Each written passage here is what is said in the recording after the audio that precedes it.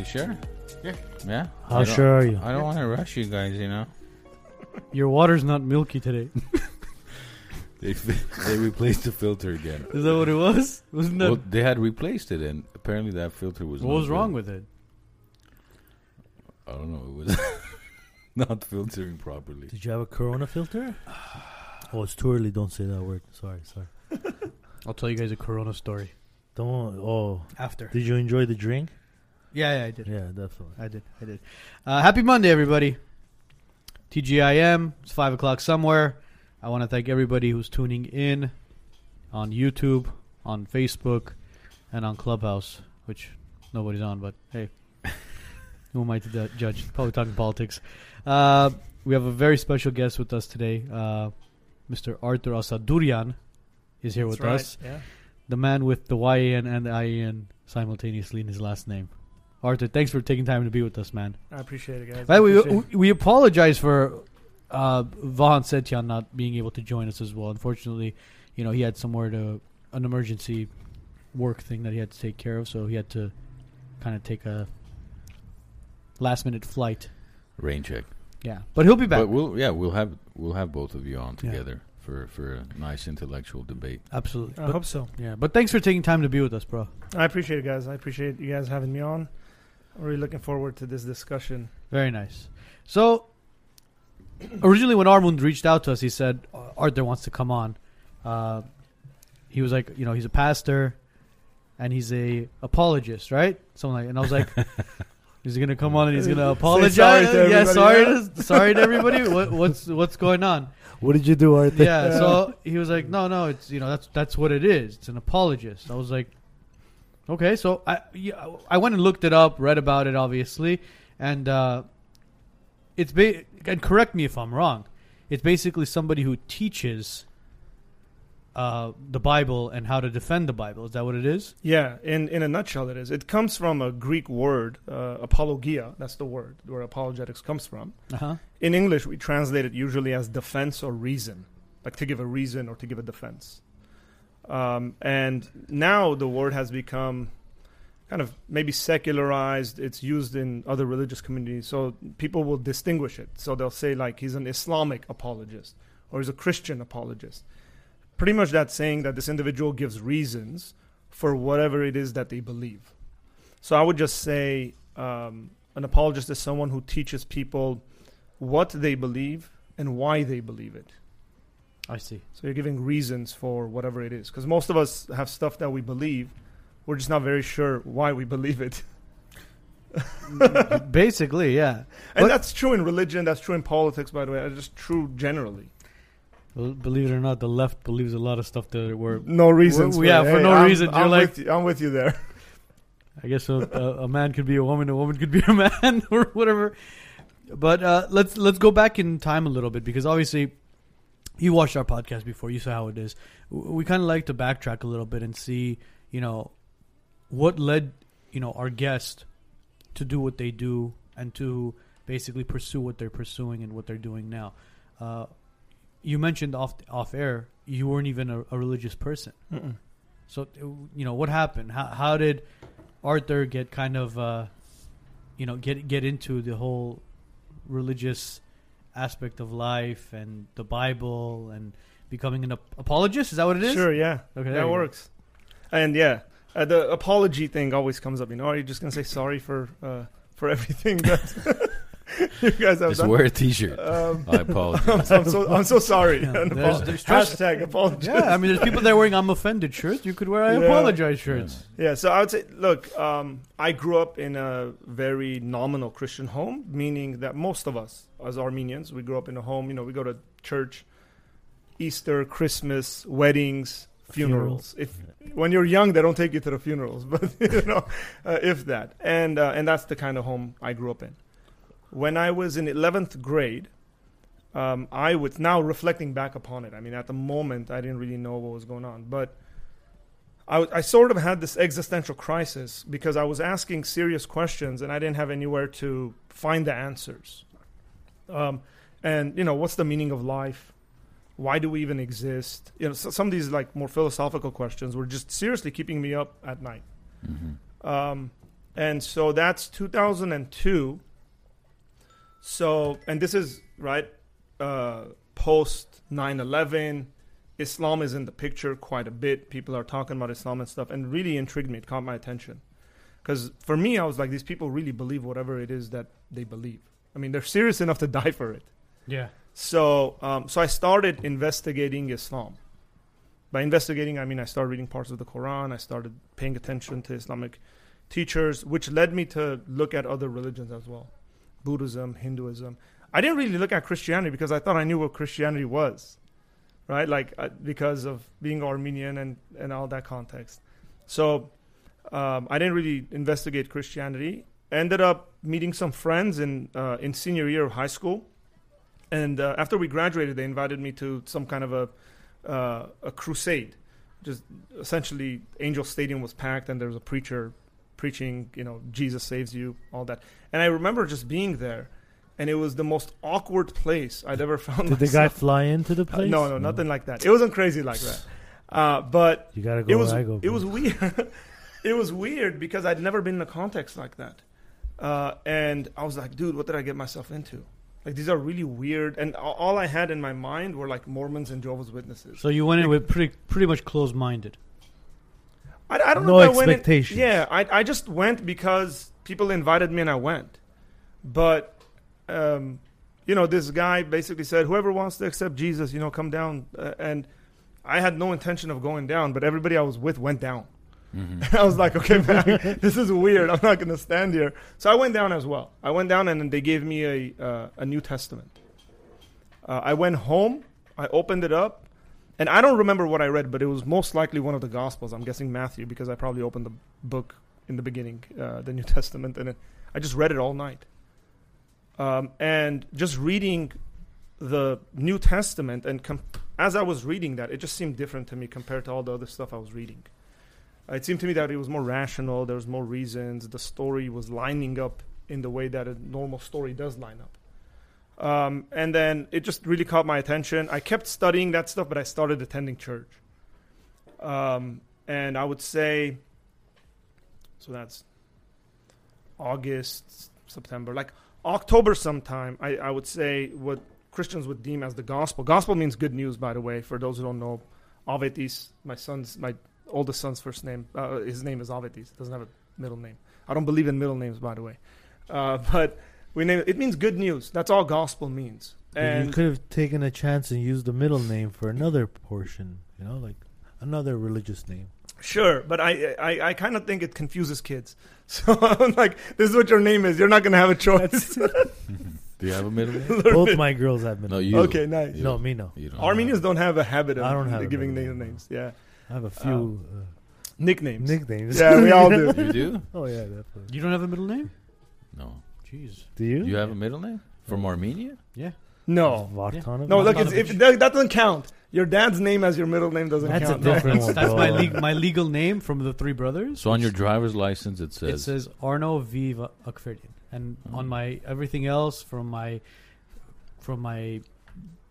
license, real estate license to my citizenship papers, it says Arno Vartanovich Akverdian. So you're licensed real estate, Arno? Everything says Arno Vartanovich Akverdian. I like that plug. I like that. Yeah, everything. So even my marriage license, Edgar. You have a marriage license. You have a marriage license too, bro. This guy went all out. Shit. This guy just went out. Go big or go home, man. Lots of licenses. All these licenses, bro. I have a marriage license, real estate license, driver's license. What else? Gun license. Do you? Yeah, he does. No, guns are bad. Yeah. Did you fail that one? No, look what Alec Baldwin did. Anyways, Arthur, continue. Going back to the story. Sorry, Arthur. So the way I explained it is very simply. I think Jesus calls people to follow him in the Bible. I think that's the good news. That's the gospel. And I was presented with what that meant, and I said, okay, I'm going to follow Jesus. So to say I became religious, I was 18 years old and I decided to follow Jesus. We all have different conceptions of what it means to be religious. Mm-hmm. And maybe I fit in some of those categories and others I don't fit in them.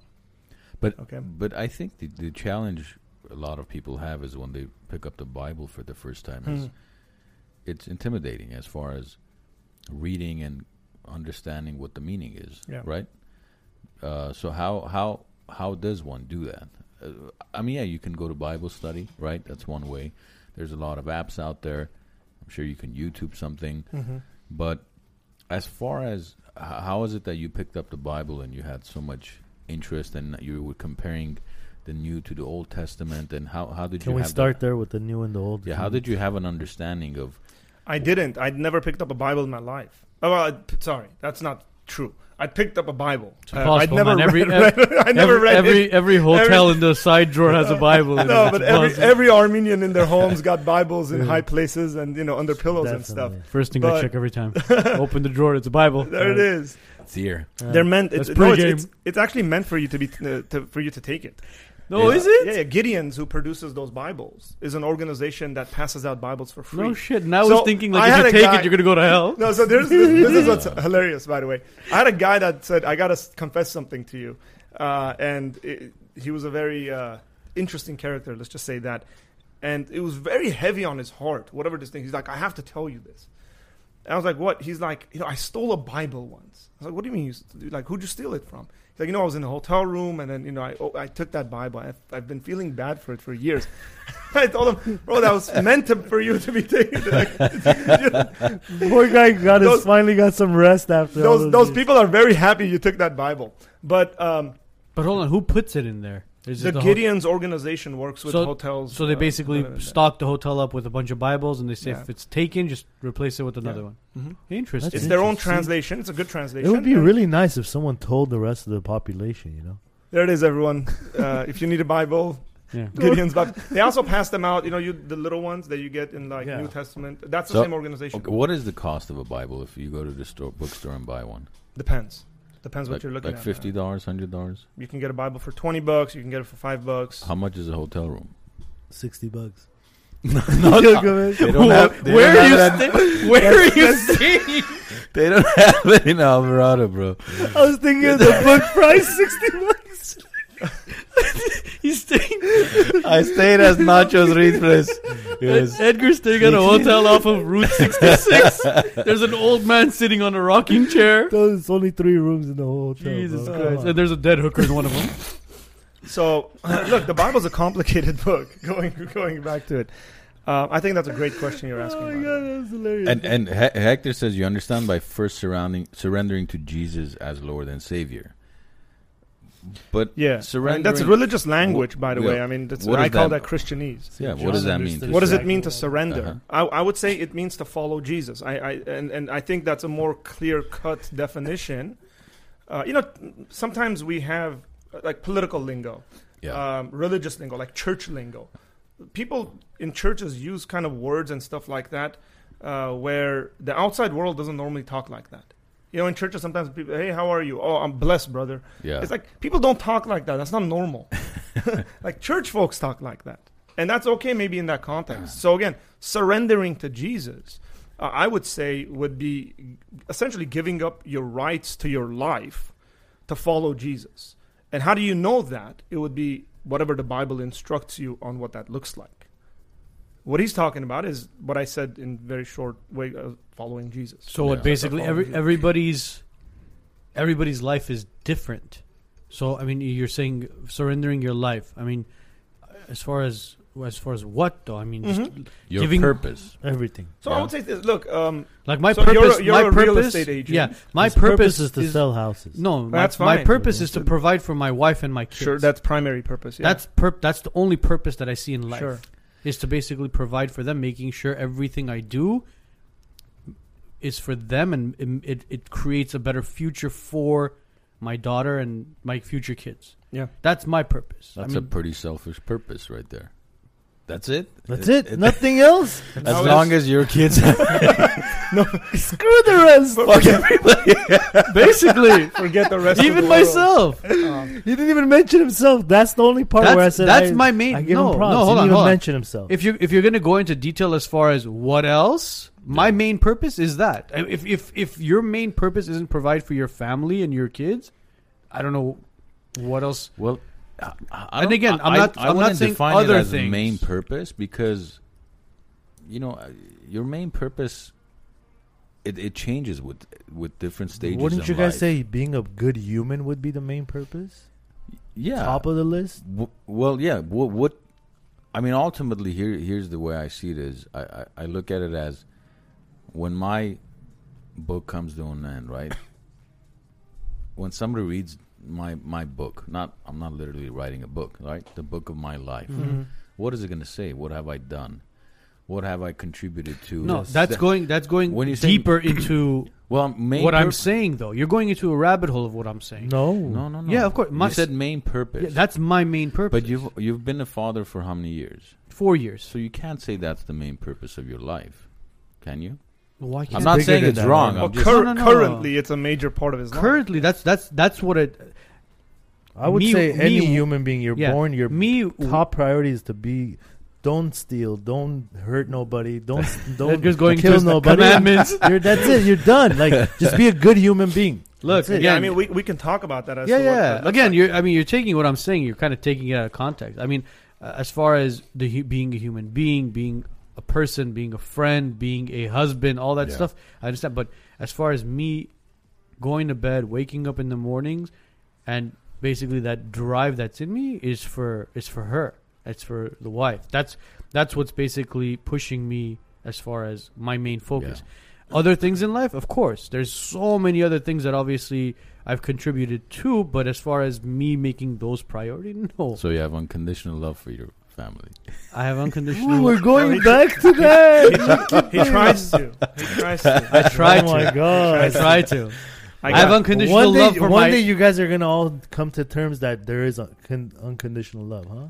No, I mean You guys are not gonna we've come- discussed I still this. don't agree We don't there agree. is. Well, I'm the only one that said But there we'll is, ask bro, but- our philosopher Let's friend. ask here. Arthur. He's read. Well, hold on. We're going. We're No. I mean, Yeah, we'll get into to it. that, But yeah. right now, we're as far as we're in Yeah. the we're in the topic of giving your life to Yes, Jesus. yeah. So, Yeah. I mean, what does that essentially Look, mean? I would say this because sometimes people think giving your life to Jesus means becoming, a pastor, a priest, whatever religious means Figure. in their minds. I would say this: how would Jesus want you to live as a real estate agent, right? How would Don't cheat. say yeah? So you don't cheat your Disclose customers, everything. right? If you're going to ask yourself, should I disclose it? Answer is yes. Look, some of the stuff in any job, okay? So there's like industry secrets, for example, that you're not going Right. to disclose. Right. And I don't think that's cheating. Okay, maybe that's wisdom. Maybe that's what makes you the best shoemaker on the planet, is because you have this specific way of sewing that nobody else does, Yeah. and they got to come study from you in order to learn that, and you're able to sell that. There's absolutely nothing wrong with that. I don't think that. But what I would say is this: following Jesus would mean, are you doing it out of love for your customers? Right? Like, you have a job. Do you actually love your customers? And you got to define love here. I would say love is intending the best for them. So if you're selling a home and you're thinking about the well-being of your customers, you can go to them and say, hey, I know you guys really like this house, but I don't think it's the best for your family.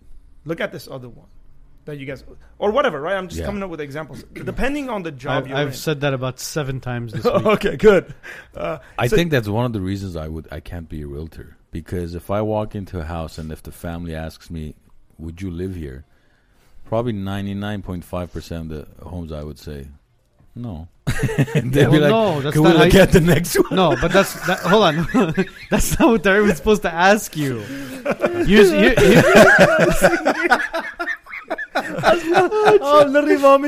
But I think there's a difference between would I live here and do I think you guys can mind live here, you, right? and mind you this, you'll know if they like it or not from their body language. Where there's been times I've walked into a house with a client, they've walked around, and right off the bat, like, I know this is not for them. And when they'll ask me, they'll go, what did you think? I'll be like, it's not for you. Yeah. It's not about what I think. It's not for you. Either Yeah. you're gonna outgrow it. You didn't like the yard. There's something. I mean, that's how I look at it. I don't look at that as again, not to step on your toes or anything. I don't look at Step that as away. following Jesus. I look at it as being a good person. So I would say that I would agree with Wow. you. I don't think that is following Jesus. I would say when somebody says, We're missing I'm giving nice my comments, life, bro. I'm giving my life to Jesus, then Jesus encompasses your entire life. but I mean, Your job, the way you parent, the way you love your wife, or if you're a woman, your husband, and it should be only those two for our left-leaning friends. I think is biblically grounded. Yeah. As a matter of fact, we get that stuff, I think, from traditional Christianity. Mm-hmm. So when I'm saying, when somebody says I'm following Jesus, that means they've accepted that they are sinners before God and need to be forgiven. They've accepted his forgiveness in the sense that... Of this all, What do you Arthur. mean? The realistic, like today, nowadays, you know, Do you mean tangible? tangible Okay. of all this. Yes. But hold on, do we it is- want to go into yeah. that right now? I mean, Hold on to it. I think It's- we'll Yeah, come to no, it. nice. that's no. I know, but that's that's gonna further down. But I mean, Yeah, the it's- comments yeah. are going crazy. Some of these comments are That's amazing. hold on to that whole tangible finger rubbing thing. Well, Sure. Ninette made a great comment about what you said. She said, "I think it's more of a priority than a purpose." Yes, that's a priority. I would definitely call what he said a priority, not a purpose. Look, I would. But again, it's But then, too- let's- yeah. Let's to define each it like their this. own. I mean, if that's a priority, that's different. To me, that's a priority, not a purpose. So I mean, I'm it's going to get a bit philosophical here, Sure, okay? Because my sure. training's in philosophy. That's why you're on the show now. Yeah. That's why Come you're on sitting now, there, that's not why you're me sitting or there, bro. these Yeah. guys. So you get the front view. We got the side my, view. my training is on being an asshole. So here's I concur. look. Here's a cup, right? Uh-huh. So the creator of the cup, whoever it was or whatever, it was a group Yeah. of people or developed slowly, regardless, had a purpose for this cup. Say the purpose was drinking liquid out of it. We won't say coffee because then that'll take us into some, Yeah, what of the course. difference Yeah, between a we- cup and a mug is. Yeah, we tend right? to digress when it this comes to stuff like that. kind of stuff, and that's okay. But it's to drink liquid out of it. Now I can use this to smash someone over the head with it, but we'd say that's not the purpose of it, Yeah, right? But you used it as a tool. that's not Look, a prop, bro. Don't By do the that. way, I was gonna. By the way, this is exactly where I would say left-leaning folks get wrong about guns, because they confuse what the purpose of a gun is and how people use that thing. mhm. it's a And- tool. Yeah, anything could be used for evil. Anything. yeah, Okay. Hammers kill more people. Hammers, knives, forks, whatever it may be. But they have a primary purpose. Now, here's the way I would put it. I think God has created humanity for a purpose. The purpose of humanity is to be in continuous relationship with God, relationally connected with Him. Human beings rebelled against that. I think all of us are aware of the Adam and Eve story, right? But the general understanding of that story is that human beings rebelled against God and said, we don't want to have you rule over us. We don't want your rule, your authority. We're going to establish our own rule by ourselves. This is essentially the sin of eating the fruit. Is that pre or post religion? What do you mean? Because that when is the religion. Because- start. okay, but religion itself, the reason why, again, in my opinion, that so many people are against it is because it's also done a lot of harm, right? As far as if you look at how many hundreds of millions, if not Sure. billions, of people have been killed in the name of religion. Uh-huh. So when you talk about God, are you talking about? To me, God is not religion, Sure. right? God is your faith in a higher power. To me, that's not religion. Whether it's, you call it Christianity, Buddhism, anything you want. To me, those are all man-made names, in my opinion. So if you believe in God, that's all that matters, right? You have faith. You follow.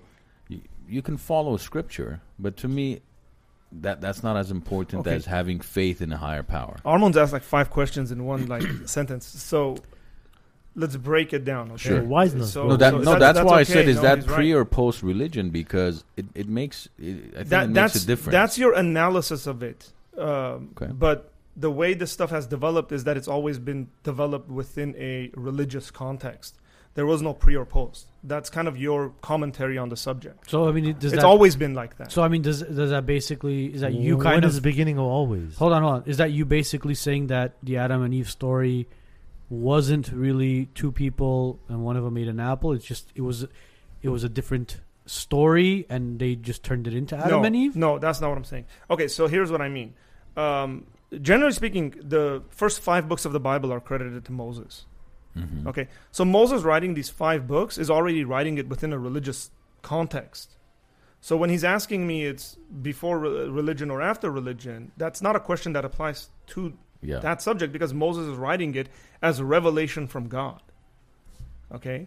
And again, I want to go at the bare bones of the Adam and Eve story, is that humanity, by the way, Adam, the name Adam, means human. Okay? It's used both as a proper name and as a general reference to humanity.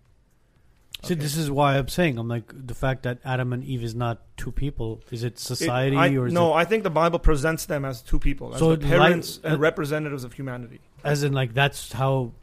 Yeah, that's how that Again, God's we'll get into So that. As that's well. fine, yeah. Let's unpack that a little bit as far as for my own understanding too. When you say there is no pre or post, okay. So how long has religion? What was the first religion ever? Was it Christianity or what was? No, what was it can't be Christian. The first religion ever. Mhm. Yeah. That's like an established religion.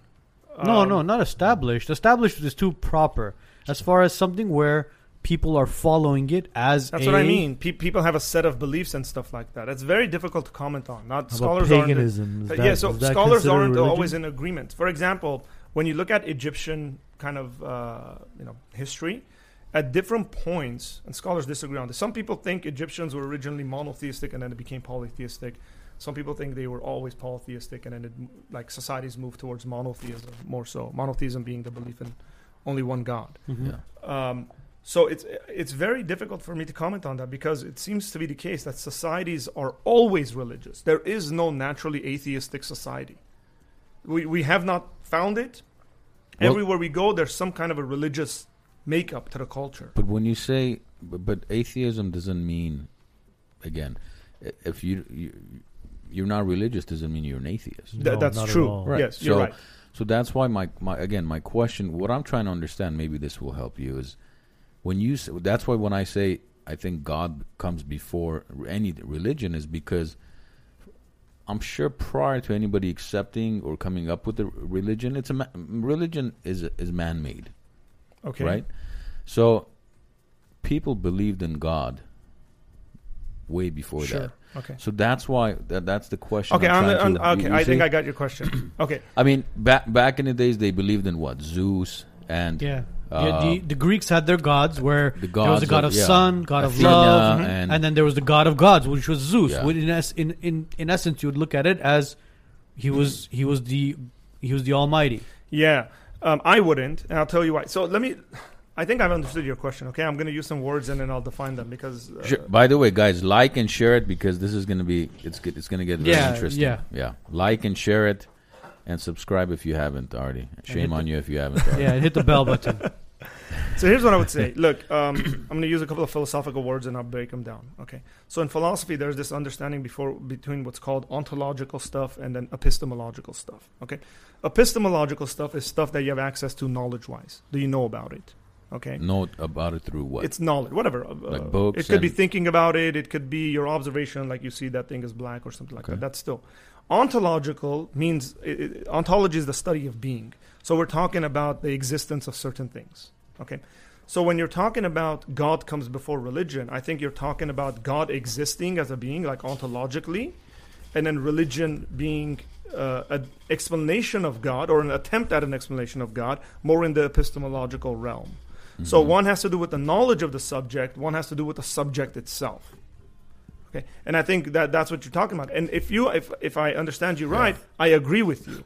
God has pre-existed anything because God's always existed. Right. God has always been. Right. Yeah, that's what we mean when we talk about God being eternal. Our formulation of God, our understanding of God. Any Christian theologian will tell you it's our understanding of God has progressed within the scriptural context. So, for example, Paul in the New Testament, when he's writing, has a better understanding of who and what God is than Abraham when God calls him to go to the land of Canaan, for example. Like Abraham's understanding of God would have been very minimal. And it's like 3,000 years separating them, by the way. And Paul's understanding of God would have been more holistic because God has slowly revealed himself to humanity. God didn't just dump his entire knowledge about who he is as a person, as a being, just on humanity. It's not just like a data dump, right? Like it doesn't just happen like that. It's just slowly slow. I mean, depends how we want to define slow, but It's a continuous revelation, self-revelation. Look, I would compare that to any relationship we have. Friends, marriage relationship is probably the best example. Look, when we get married, we don't know our wives perfectly. Our wives don't know us perfectly. It's some a people slow don't have revelation. wives; they have 2 husbands. It's different. Well, that we'll put on the side because I wouldn't consider that an actual marriage, by the way. Oh, I think marriage has a very specific, well-defined definition in to it. today's Very age, sacred. I today's didn't. era? I don't care what today's culture believes, man. Well, we're gonna get into some This really is getting dirty. juicy stuff. I try not to be offensive. If people take offense at that, then those are things I can't backtrack because, again, when we're talking about following Jesus, I submit myself to the revelation that I see in the Bible. So if the Bible defines marriage, for example, as between a husband and a wife, and one at that, one man, one woman, I can't come to it and say, well, that's kind of really nice. I'm going to disagree with it. Following Jesus means I agree with it. I submit myself to his revelation about himself. Do you see that being revised or updated with No. everything else that's being revised? Well, yeah, I see certain religious communities, what I would say, they are theologically liberal. Mhm. And they're, by the way, theological liberalism has been around for about, give or take 100 to 150 years. Okay, it started in Germany, a number of philosophical and theological developments. Makes sense that it started in Germany. Now, it does. It absolutely does. Why? Germany had at the time, they had the best philosophers, best theologians, best scientists. And some of them started buying into certain philosophical viewpoints Yeah. that led them in that direction, right? For example, like words don't have meaning or something like that. And then they drew conclusions on that. Well, if words don't have meaning, then the Bible doesn't ultimately have meaning, and therefore we make up the meaning. And so when you talk about marriage, well, we can give marriage any kind of meaning we want to it.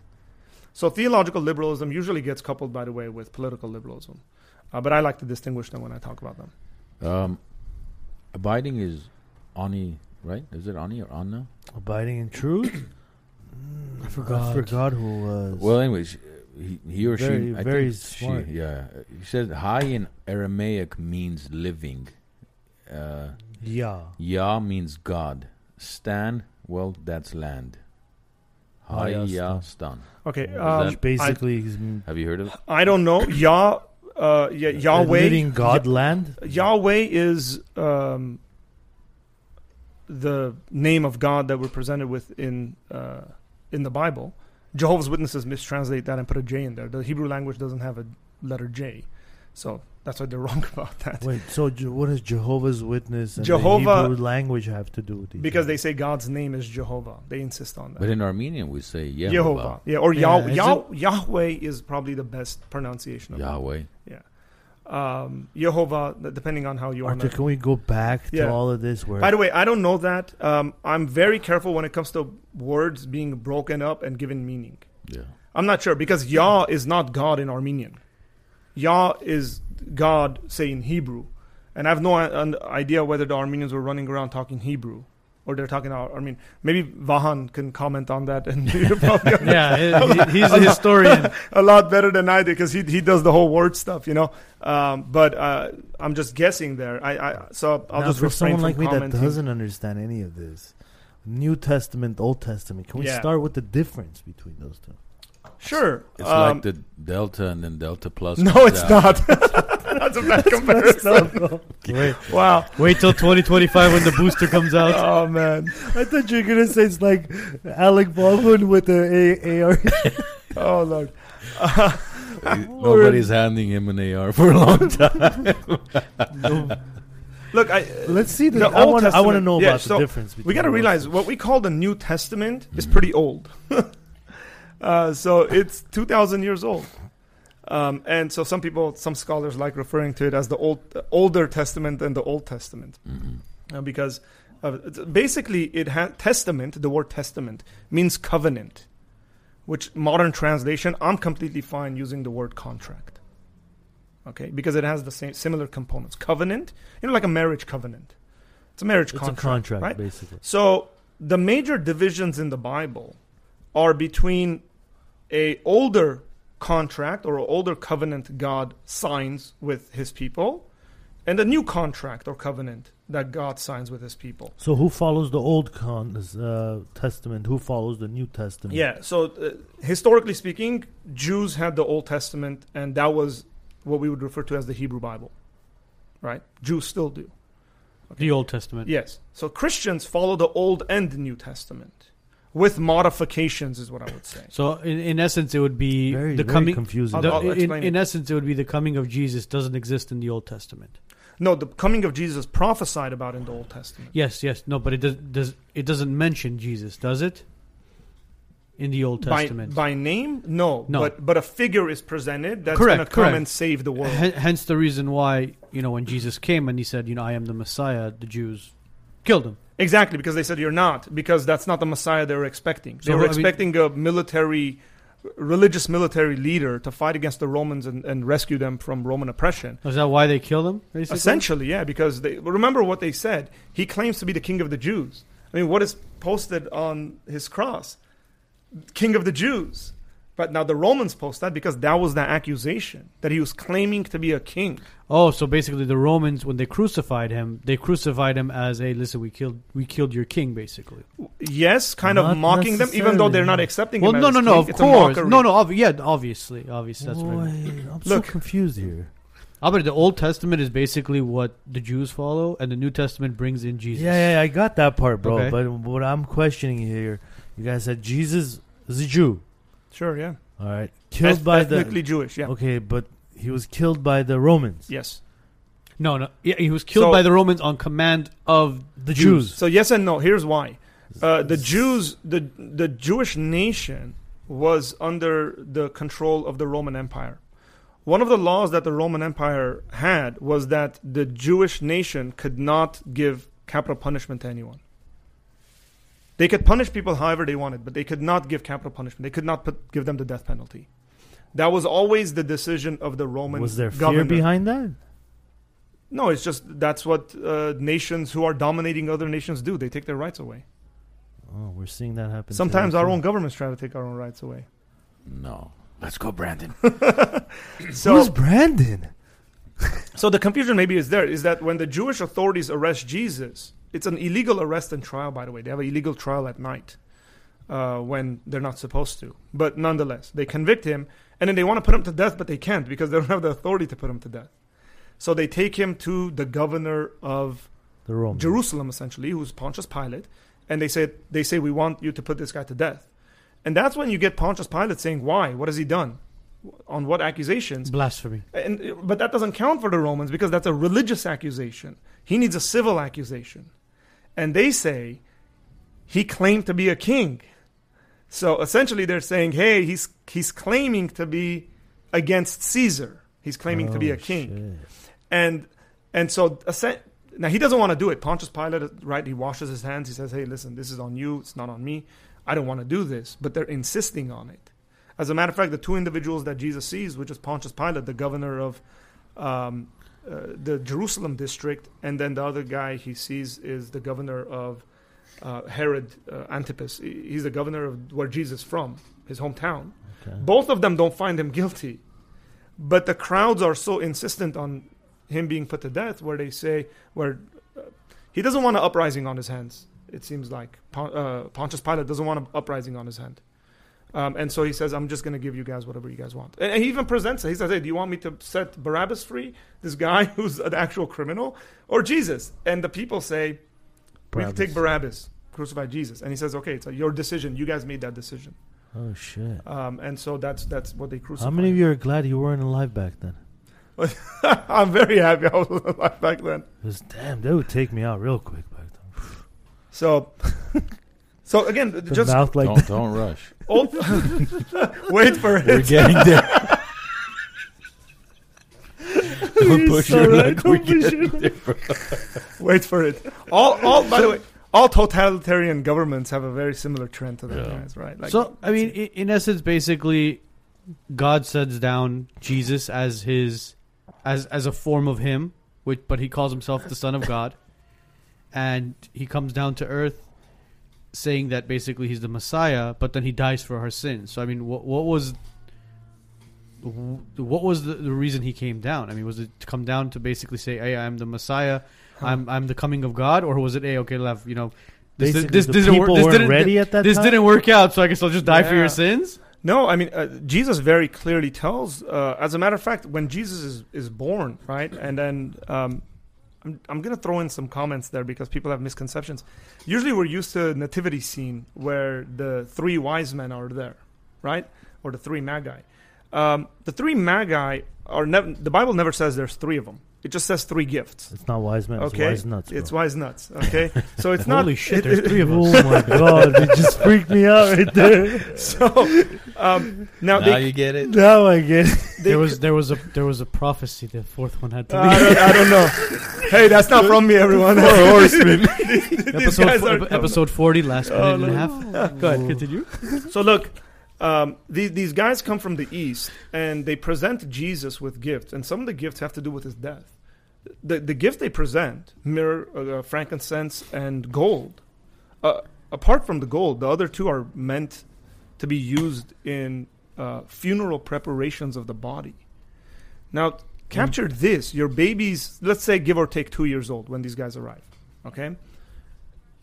And to the parents, they're presenting gifts which are meant for funerals. Preparations for funerals. These guys are saying that there's a purpose to his life. Okay? And talking about purpose, Jesus very clearly talks about the purpose of his life being his sacrifice.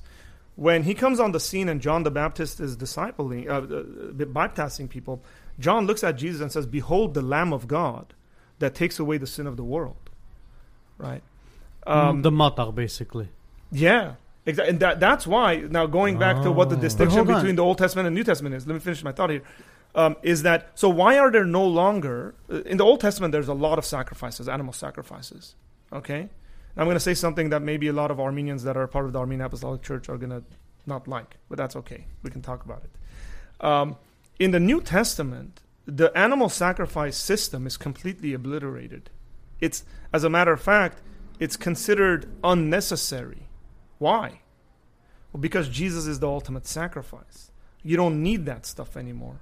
Because if in the Old Testament they're sacrificing animals for ritual cleansings, for example, they've sinned or they've done something wrong and they offer these to God as a ritual cleansing. Jesus is the ultimate cleansing. So in essence, you're actually sinning when you're basically doing a matach. I would agree with you. Yeah. But hold you on. want my opinion on that? Yes. But wait. But here's what kind of throws me off as well. John was baptizing people, right? Mm-hmm. Do Jews baptize? No, but at the time. So who was it? What was he baptizing? Who was he baptizing? Who was it? What was the purpose behind the baptism? Yeah, so it's very clear that it's a baptism meant for repentance, and repentance is a very, again, one of these religious words that we use, but it's not in its original language. It just means to turn around. Okay, like you're walking in a direction and somebody says repent.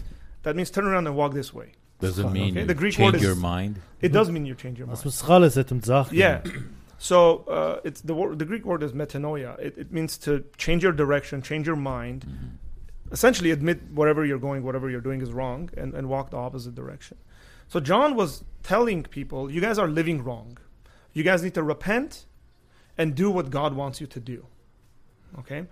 And a sign of repentance was him baptizing, which continues into our Christian heritage. Jesus gets baptized. And then Jesus' disciples themselves start baptizing people. And Jesus tells his disciples, go into the world. This is at the end of the story, after the resurrection. He says, go into the world, into all nations, all ethnic groups, as a matter of fact, teaching them all that I have commanded you, and baptizing them in the name of the Father, the Son, and the Holy Spirit.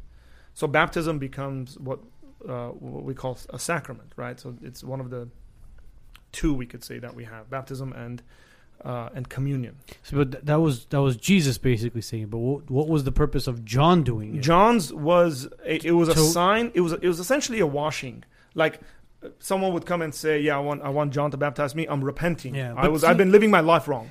It kind of goes back to what Armand was saying, as far as, what God, what religion, where did it all begin? John wasn't a Christian. There was no Christianity. No. But you got to realize that in Christian theology, Christianity is not something that just pops out of nowhere. Like, It takes time. there's a no. What I'm saying is, it has a heritage. The Old Testament is the heritage of Christianity. Right. There's a reason people have a statement like the Judeo-Christian worldview. Yeah, There's a can we reason these talk two about things that? are connected together. Because Jesus is the fulfillment of the Old Testament. Now, going back to his question about Old Testament and New Testament, the Christian says all the stuff in the Old Testament that was given was leading up to the Messiah, the Savior of the world. And Jesus has fulfilled all of this stuff. Okay? It's time to close and put it away. Not necessarily put it away. We still use it because there's a great deal of revelation about God that you know. God says stuff about himself. Now, there's things in the Old Testament that we no longer follow. The reason, like dietary laws, eating pork, for example. We don't follow these dietary laws because they were meant to be dietary laws in the Old Testament for various reasons. Some of them we know, some of them we don't, frankly. Mm-hmm. Okay?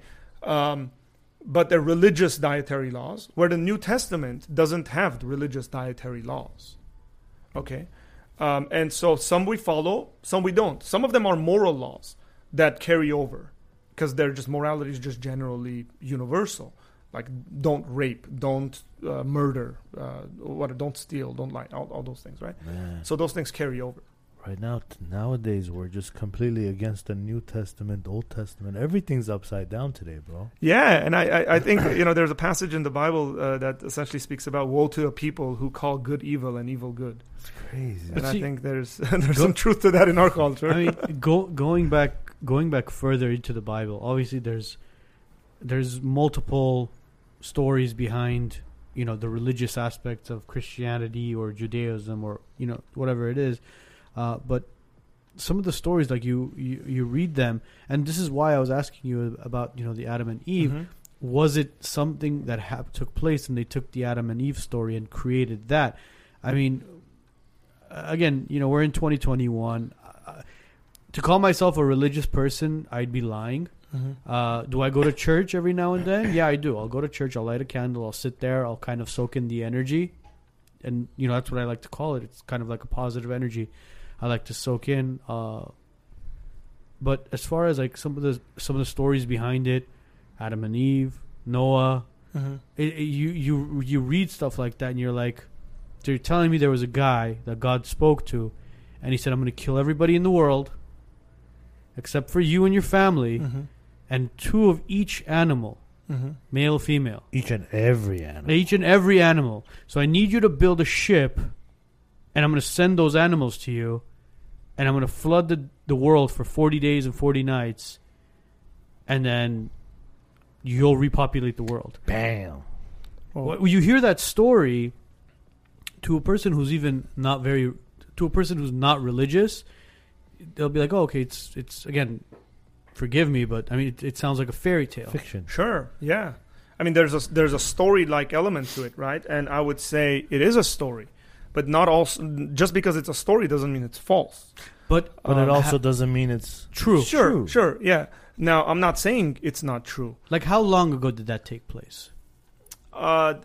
Typically, folks date the Noah story at like 4400 BC, I think. 4400 BC. Yeah. So 6,000. 6,000. So 6,000 years 500 ago. We've found dinosaur bones. Sure. We've found artifacts leading back to God knows when. Where's Noah's Ark? Right where it's supposed to be parked. What do you mean? I mean, is there any evidence behind it? Look, people have claimed all sorts of evidence for Noah's Ark. Again, I'm not trying to be No. cynical I here. like this stuff. No, I really enjoy this because I want to answer these questions, number one, to the best of my abilities. That doesn't mean they're always right. Number two, and I want to give the most information that I can. Because not all Christians, for example, are in agreement of a global flood or a local flood. Like, Christian theologians disagree on this subject.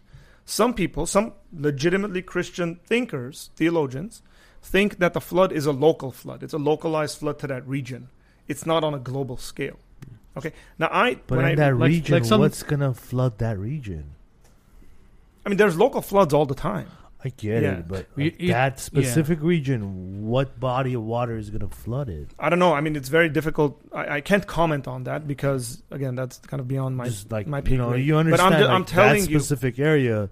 I want you to know that you're not like when you think about these things, it's not necessarily that you're recognizing something and bam, like you can't be a Christian or something like that. No. It's Right. not that. It's for Yeah. me. It's kind of wrapping my head around something like that. Where, Sure. like I said, if I were to tell somebody who's not religious or a child that story, it would be like, okay, you know, it's a story. It's a fairy tale. I mean, how could something like that flood to the The- point where, the- you know, where is Mount Ararat? Well, Mount Well, Ararat is. Connor made a comment on that. What did he say? He said Noah didn't have a boat and he didn't float here from Africa, Middle East. He was Armenian, heard God, built a stable to sustain water. He was grounded in Ararat before the rain started. Yeah. I mean, again, my comment on that stuff is always like based on what? Yeah. See, I mean, that's quite a bit. That's a lot of details in a story. Yeah. He's Armenian. He built this. He did that. Like right. Like Well, like not only 8 that. components. Art, like like- based on what? listen to this. So he said he was grounded at Ararat. Yes. Before the rain started. Okay, people have died climbing Mount Ararat. Literally. Bro, people died getting coronavirus too. It's not a Okay, big deal. yeah, Look, it's you're not. going off topic. By the way, it's bro. not always. Jesus it's Christ. not- it- But like people have tried to, and it's not like a preparation where it's like, you know what? I think I'm in shape. I think I'm going to go climb Mount Ararat today. There's a process behind it. You're telling me that okay, he camped out on top of Mount Ararat, it flooded, and then he came down. Look, that's assuming that the ark ends up landing on the peak of Mount Ararat, like most of our paintings have. You know, the ark up there. The Bible never says it's on the peak of Mount Ararat. It says that it came to rest. Vicinity of. It says it came to rest on the mountains of Ararat. There's a number of folks that have taken satellite pictures, and they think they have. There's essentially like a hill that is shaped in the form of a big ark. They think that's where the ark landed. Again, these are based on satellite pictures. Location is always. Now, my thing is, where's the ark? I would assume when people would get off the ark, you know, that's pretty good wood that you want to reuse. And you might want, like, Build a Noah house. gets off. Noah gets off the ark. I mean, what would you do? Would you go and cut down fresh trees and try to fix yourself a house out of it, or would you use tar, Existing lumber? existing Well, it depends. I lumber mean, with depends tar on- on it? Well, it depends on what's left after the flood. It depends, but it seems like it's intact, right? Like, And whether the insurance covers it. Or, I was gonna say whether they have lumber prices from today or there It's like, was honey, cheaper honey, I'm prices, calling you know? Jared from State Farm. It's a dead tone. I don't know what's going on. yeah, if Noah saw the lumber prices from today, he definitely Seriously, reused the ark. Can you imagine he walked in? You know, and I think that's just reasonable and rational to think about. Now, one of the things about the Noah story is that the bare bones of it, there's a righteous man who's rescued from a global flood, so on and so forth, is widely circulated throughout world history. It's not just the Bible. Hawaiians have a flood story. The Chinese have a flood story.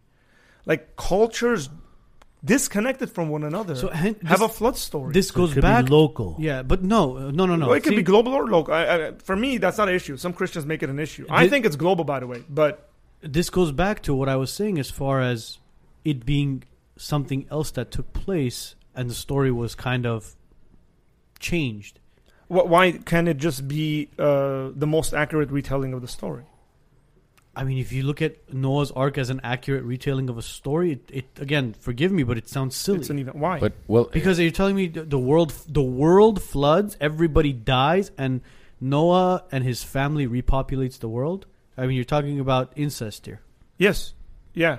You can't run away from the whole incest conversation from any worldview. By the way, even if you talk about evolutionary biology and stuff like that, there's serious questions that come to the picture of what kind of animals can actually produce together, even if they're evolving from one another. For example, a tiger and a lion can produce a liger, but it's Yes. sterile.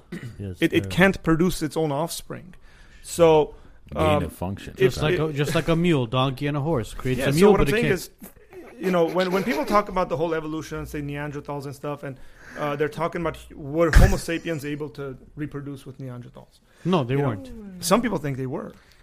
Right? No, Again, no, that's what I'm saying. yeah. If the whole of the same kind, because it's a small group, is an issue that comes up for everybody. Okay, so I mean, And again, let me ask you this question: why is incest wrong in the first place? Is that why they say King Fauci? why is incest wrong in the first Yeah. place? Like, Just- where do you get that idea from? I mean, just going on a scientific standpoint, I mean, two siblings, God forbid, if they were to create an offspring, scientifically and biologically, that child is going to have issues. Sure, but that doesn't tell us if it's wrong. You just told us what's happened. Well, it's wrong to bring in a child into this world like that. issues? As I far mean, as not every time it has issues, Arno. no, I mean, look, I mean, I'm not Let's- I'm not a I'm gonna give you the benefit of scientist, the I'm not a doubt. doctor, but I mean, somebody look You're it right. up. Somebody You're look right. it up. I You're mean, right. There will be genetic issues. What I'm saying is, what's wrong with that? What's wrong with producing offspring that are going to have genetic issues? That's a moral evaluation of a situation. Mhm. Okay? You're telling me what has happened, and then you're kind of sliding in there your moral judgment of the story. Alec Baldwin shot someone. You know he did Right? not. Now, we can sneak in moral judgments of him in that comment. Alec Baldwin Horrible is an aim. evil man, and he shot someone. can't believe right? I'm, Like, I'm naming my son Alec, bro. You might it's a great name. think twice about it. I know. The way I say it is, you redeem it, bro. You redeem it from. Just name him Baldwin So instead. this is what I'm talking about. Is that there's something called the naturalistic fallacy, which is that you can't get an ought from an is. An ought is a moral obligation that people have to live by. You can't get, for example, black widows when they mate, right, end up feeding their mates to their children. Now, I can't look at black widows operating like this and then say, therefore, human mothers should do this or shouldn't do this. Yeah, but how does that relate to if you know there's a 50% chance that if you had a baby An with your offspring, sibling, yeah. an Mhm. offspring, that there's a 50% chance or a 30% chance that they're going to have genetic Deformities. deformities.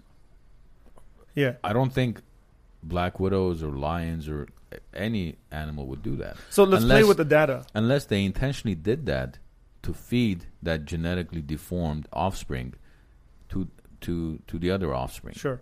That's how I think nature would act. So how would that make sense? It's very interesting that you say numbers that are high, like 50-50 or 30-70 or something like that. Let's play with the numbers a bit. Okay. Let's make it 90-10. 90-10 as Yeah. far as what? Would you say your 90% chance of being no, sorry. 90% chance of being completely fine and 10% chance of being. But no, you can't look at it that why way. not? I mean, we have to. We don't know the answer, Arno. Do you know the answer? I don't No. know the answer. If anybody, I can't go on my phone because it's obviously No. I don't care about that. I'm the point I'm making, the hypothetical yeah. point I'm making, is that Still would. just- I wouldn't. I just still wouldn't be- do it. okay, yeah, but you He's do talking take about the moral aspect. you do take of that risk all the time. You have no guarantee, and I have no guarantee. I have 3 children. I didn't have any guarantee that my kids weren't going to come out with any number of really strange and weird deformities. Yes, nobody knows. Okay, No. none of us know, but we No. still have children. Yeah. Right? As a matter of now, I would say there's a moral obligation on the individual, but I have a place where I establish my morality, where I have a moral obligation. Say, if I know my child has an 80% chance of dying at infancy, I wouldn't necessarily want to have kids. Say, I would adopt. Right? Yeah, I know, but I Um, mean, this is But that's a gray ethical issue. It What I'm is, saying it is, is, you're, it you're is. saying it's incest. correct. I want to go back to the point. You're saying it's incest. I'm saying, where do you get your understanding that incest is wrong? What is it okay in the Bible? No, I'm asking you. It's I have a it's a moral thing. Look, bro. I have a biblical answer for it. I Okay, want to okay, know don't- you, okay, for- Arno. Where do you get that morality I kind look, of basis from? I look at it as, I mean, we are two people that came from the same parents, Mm-hmm. and we're not brought to this world to basically produce Mate. together. But that, where do you get that law from?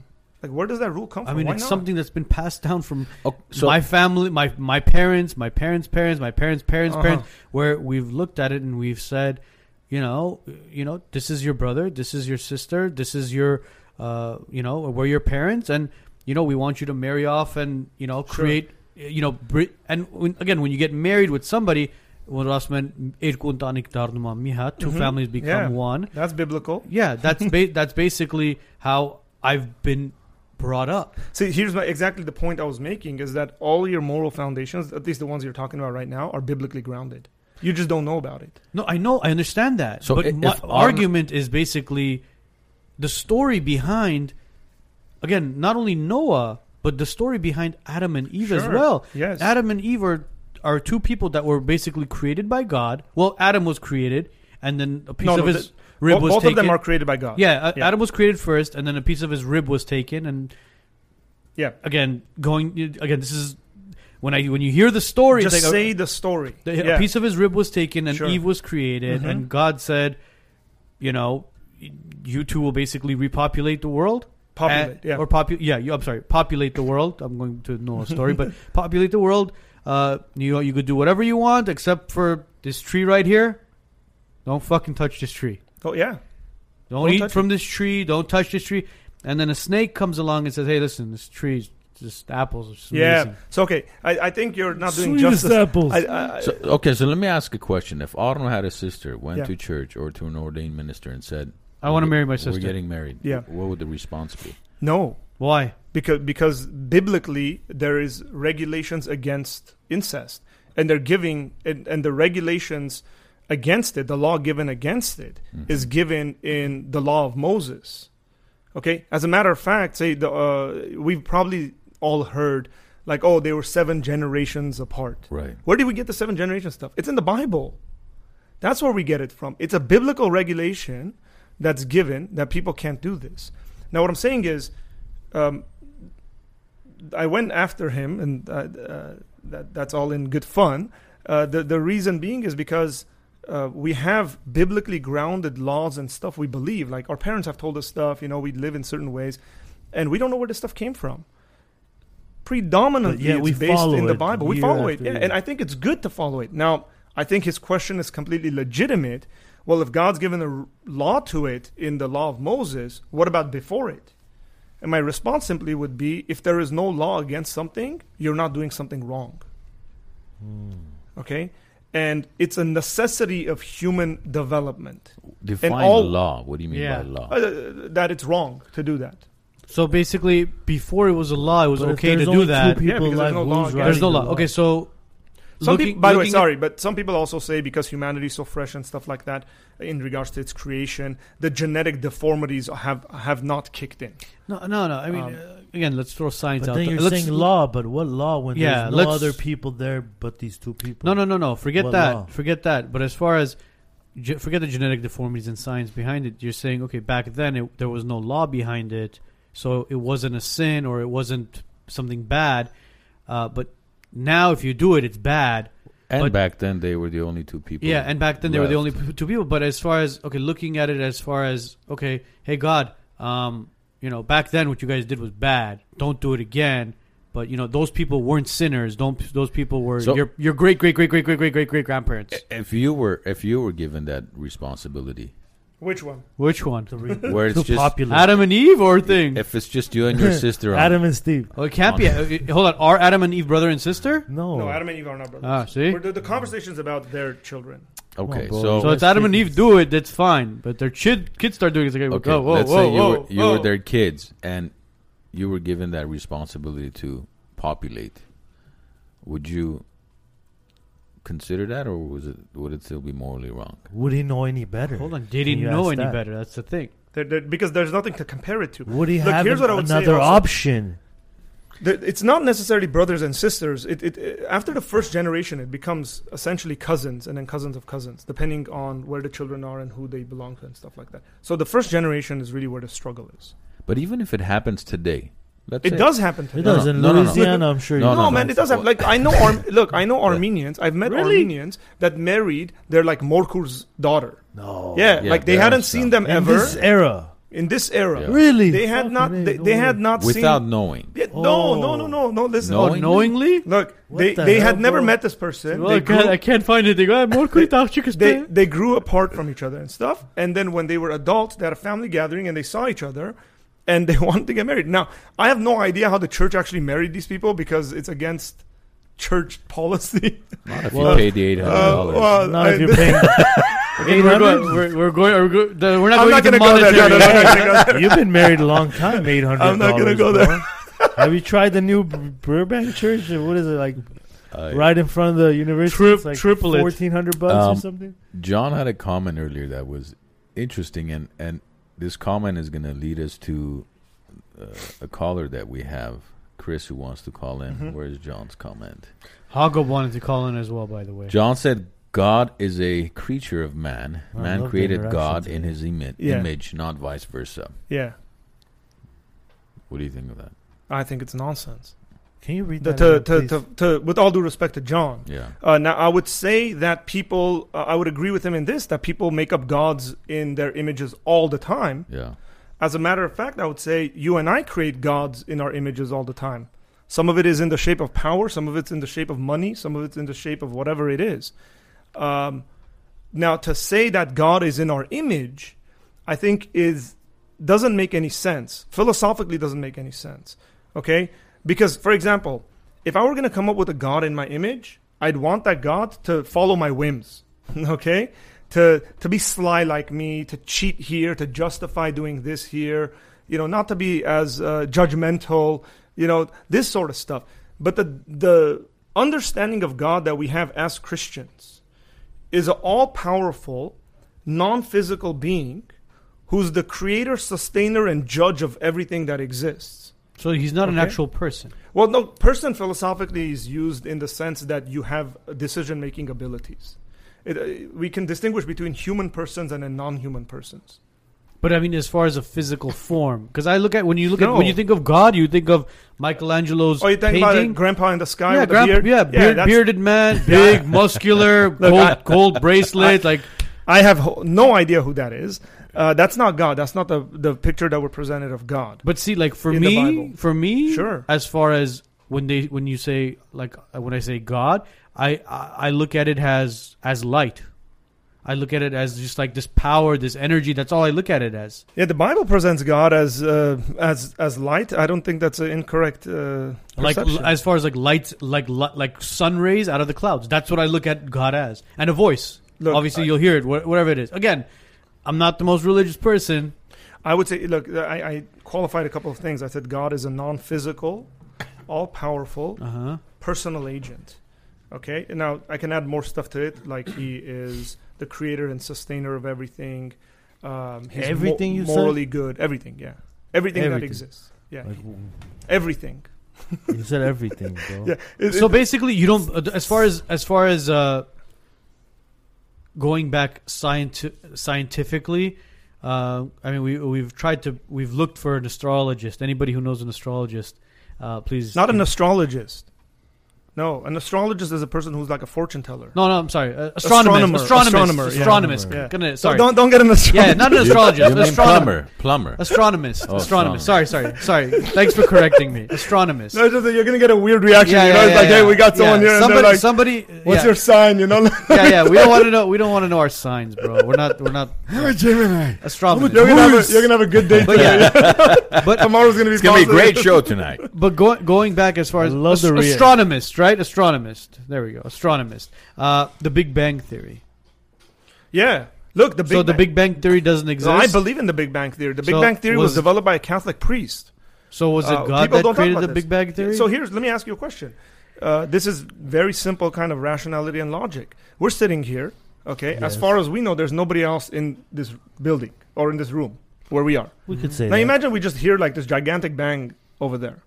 What's our immediate response going to be? Try to Nothing go did check it? out. Nothing did it? Or are we going to say, hey, something must have done it? Now, it could have been the wind. It could have been whatever. We left the window or door open. No, but it could be a person. If we hear glass shattering, someone's trying to break in. I think it's Brandon. So it might be. You know, It could be we're live Brandon. and Brandon might want to arrest us on live stuff. Brandon. But here's what I would say is that the basic logic to the Big Bang Theory is that if there was a Big Bang, meaning there is a beginning of everything, there's a beginning of the universe. That's what the Big Bang Theory teaches. It's the sum total, it's the moment where everything comes into existence, time, space, and matter. The logical question to think about is what caused it to come into existence? Now, philosophers and theologians have developed what's called the cosmological argument on this. I also want to say that I shouldn't say all, a good amount of scientists, when they came across the Big Bang model, rejected it because they said this is going to take us to the God question. This is going to become a theological conversation. We don't want it to become a theological conversation because everyone's naturally going to ask what caused the Big Bang, because whatever caused the Big Bang would have to be outside of the Big Bang, distinct from the Big Bang, more powerful than the Big Bang, and added on top of that would have to have personal abilities, meaning decision-making skills, to do a Big Bang or not to do a Big Bang, right? To break the window or not to break the window, which leads us to a question of what caused it. Because when we talk about the Big Bang, we're talking about the sum total of everything that exists. Okay, now I'll give you a very basic argument. It's called the Kalam cosmological argument, and it goes like this. It's 2 steps and then a conclusion. Everything that begins to exist has a cause. The universe began to exist, i.e. Big Bang. Conclusion, the universe has a cause. Okay, and then we can deduce from that as to what kind of a cause the cause of the universe would be. And I gave a very general definition of that. Even if I don't want to say all-powerful, I would say supremely powerful, supremely knowledgeable. So it wasn't done by pressure. It wasn't done by something where everything was just so dense inside this space where it just kind of... Well, you're talking about the mechanism of like how it happened. So you're asking what happened instead of why it happened. We're asking 2 different questions. Well, no, forget the why it happened. I mean... We can't. We can't forget why it happened. No, hold on. Pretty important. That whatever happened as far as the Big Bang, the explosion that basically created the galaxies and the stars and the planets and the suns and whatever it was. Why it happened is because like they say, scientists say it was because of pressure that was built up in a space that continued to build up and build up and build up until today. They say the galaxy continues to grow. It's continuously growing. The universe is growing. Yeah, there's no question about that. And it's going to collapse on itself. Okay, but the fact that it's growing, by the way, the whole growth of the universe is proof and evidence that it started at a certain point and it's expanding from that point. Like, you've been camping. Yeah. You've looked up into the sky when there's no light pollution, right? I love it. It's beautiful, right? You have trillions, if not gazillions of stars, galaxies all over the place. Each one of those stars represents a sun, a star. Yeah, sure. With a solar system possibly around it. Mm-hmm. Do you believe that there's other life forms around those? I'm agnostic on that subject. Like, it's very... Now, I got to qualify that. Do I believe there are planets that have life, like plants and animals or something like that? Yeah, I'm more open to that. Do I believe there's intelligent life, kind of like human beings and stuff like that? I don't know. Well, let's not use intelligent life, so... Yeah, you can't just spare it out there, bro. Look what's happening! Look what's happening to the fucking world, man. You can't just freely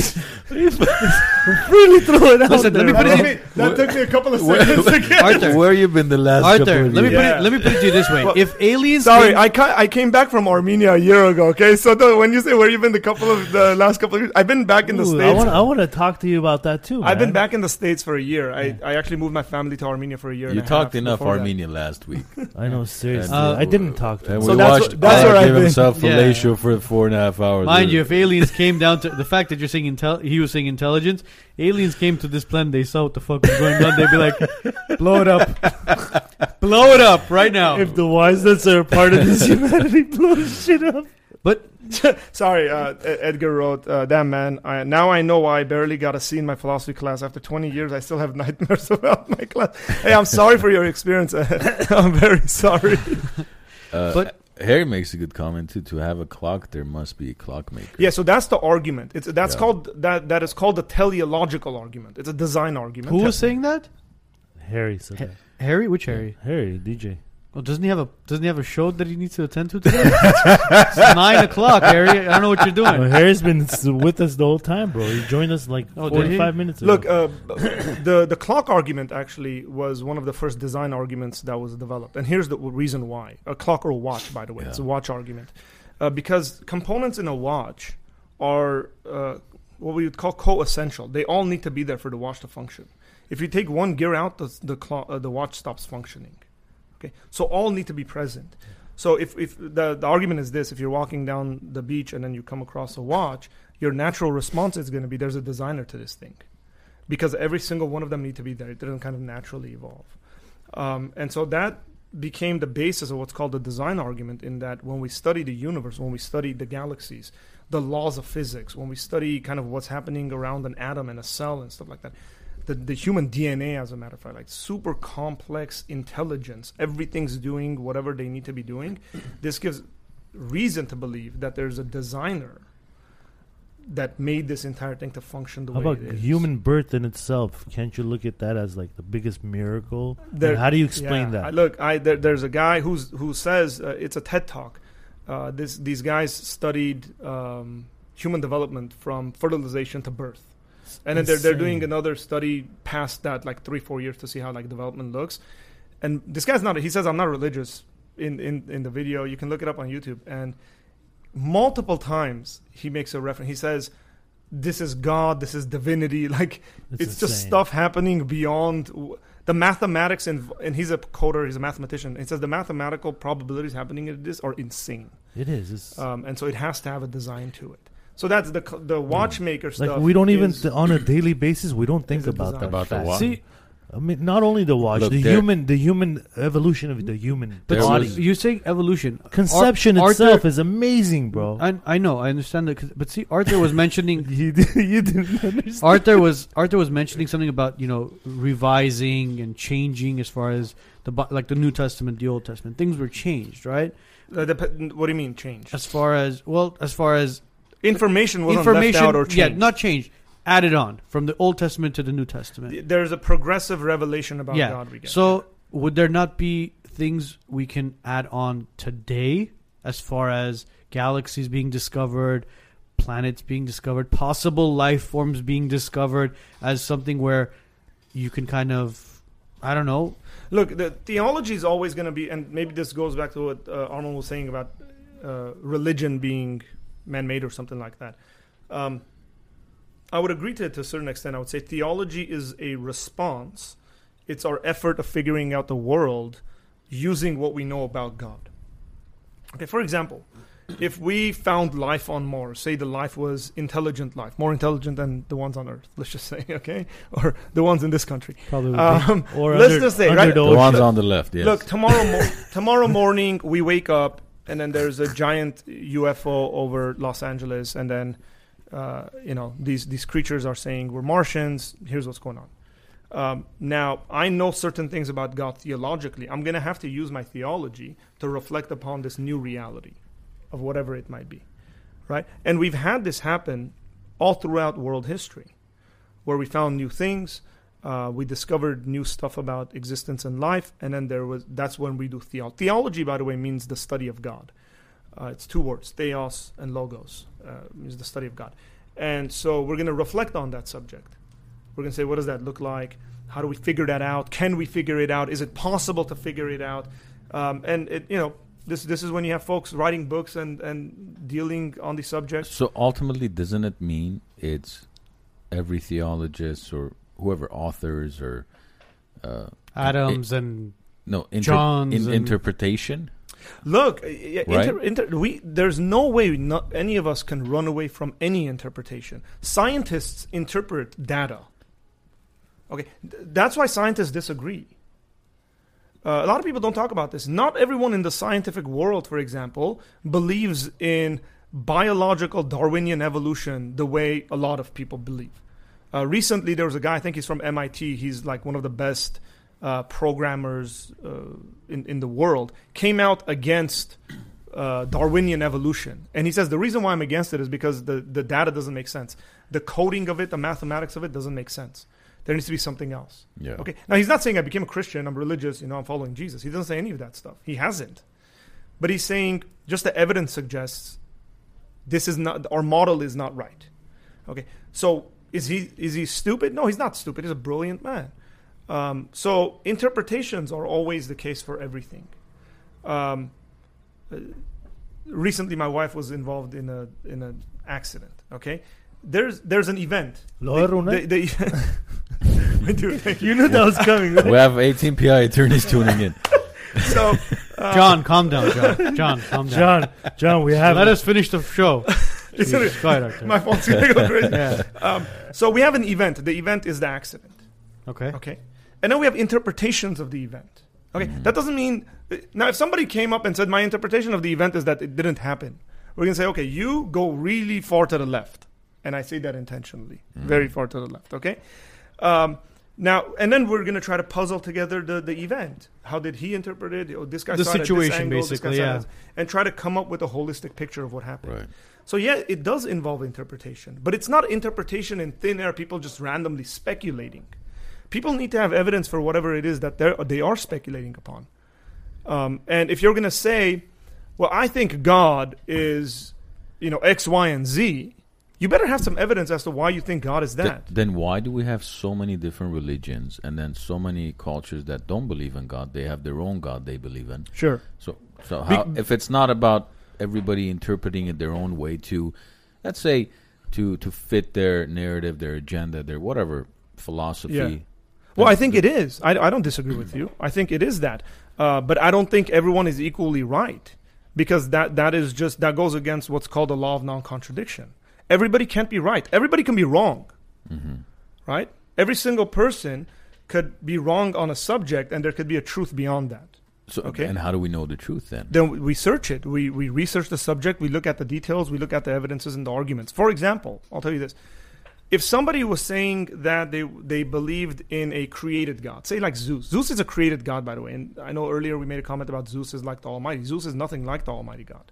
The Christian conception of God is completely different than any one of the Greek or Roman or Norse mythologies or something. All of these are created beings. Zeus has parentage.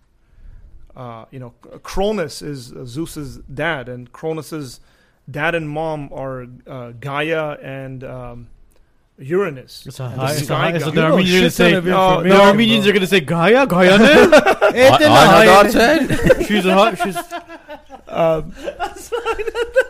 Periaguta. That's where my ancestry is from. But look, I've been recently teaching this stuff. I've been recently teaching Greek mythology to a bunch of 3rd, 4th to 8th graders, so it's fresh in my mind. Can we come sit in? Seriously. Absolutely. Absolutely. There's a lot I didn't learn between 4th and 10th grade. You're not alone. Lalajal's in 4th and now. Well, now He stopped learning. it's- Look, I was a horrendous student, by the way.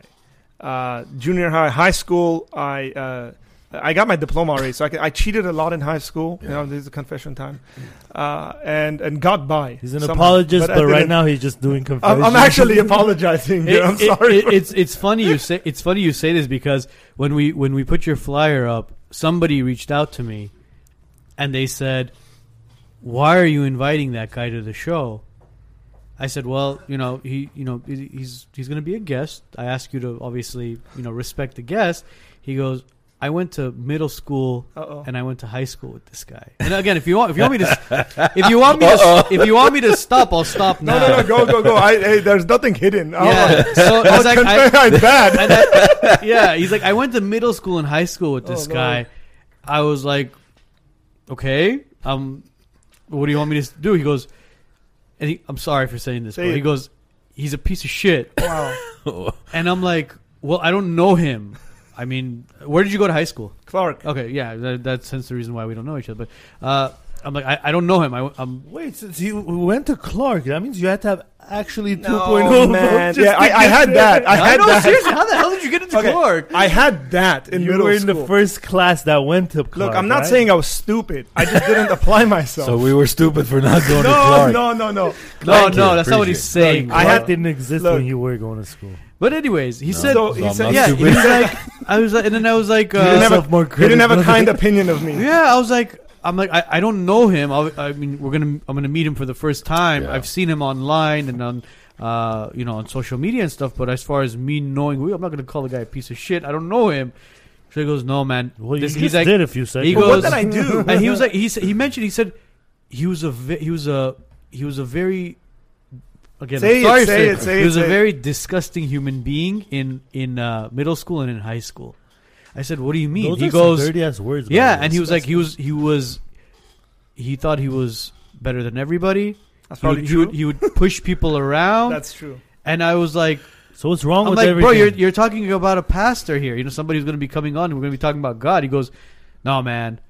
This guy, he's like, and he mentioned this story. He said, mention this story. You remember Round Table and Told? Oh man. So he goes, Yeah. I'm with my friends. We're sitting around the table, and he comes up to me and he says, you know, who are you? Get your backpack and leave.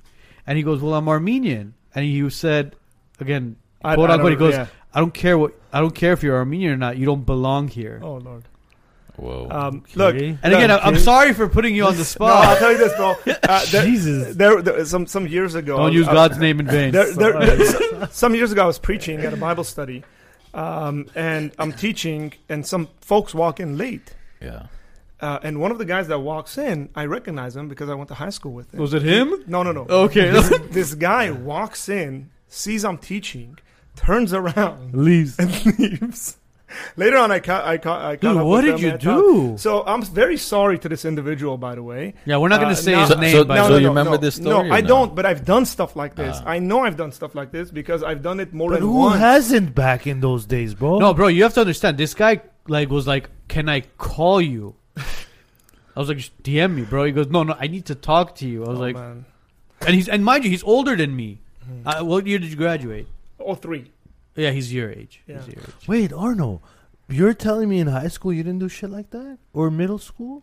You guys were all. I would Well, never. maybe I would so, hold on. but Again, he's saying I'm a pastor, and this Okay, guy's no, but well, religious. what now. you're well- talking about middle school, bro. If you bring up middle Well, school, no, I we're mean, all I would gonna go to jail. No. I look at it as like I again, I'm not to step on your toes or anything or to discuss. Like I would never tell somebody, who are you? Why are you here? Get your shit and leave. I would. Again, I'm not saying that. I've probably done worse You than think you think I mock people now? You should have seen my me in God. high school sitting in front of Vaz's class at lunchtime. Man. That's different, bro. Everybody Miss that walked Vazay, by. we would mock Miss I didn't Vazay. have Vazé as a teacher, but during lunch we would sit there, right across this, the room.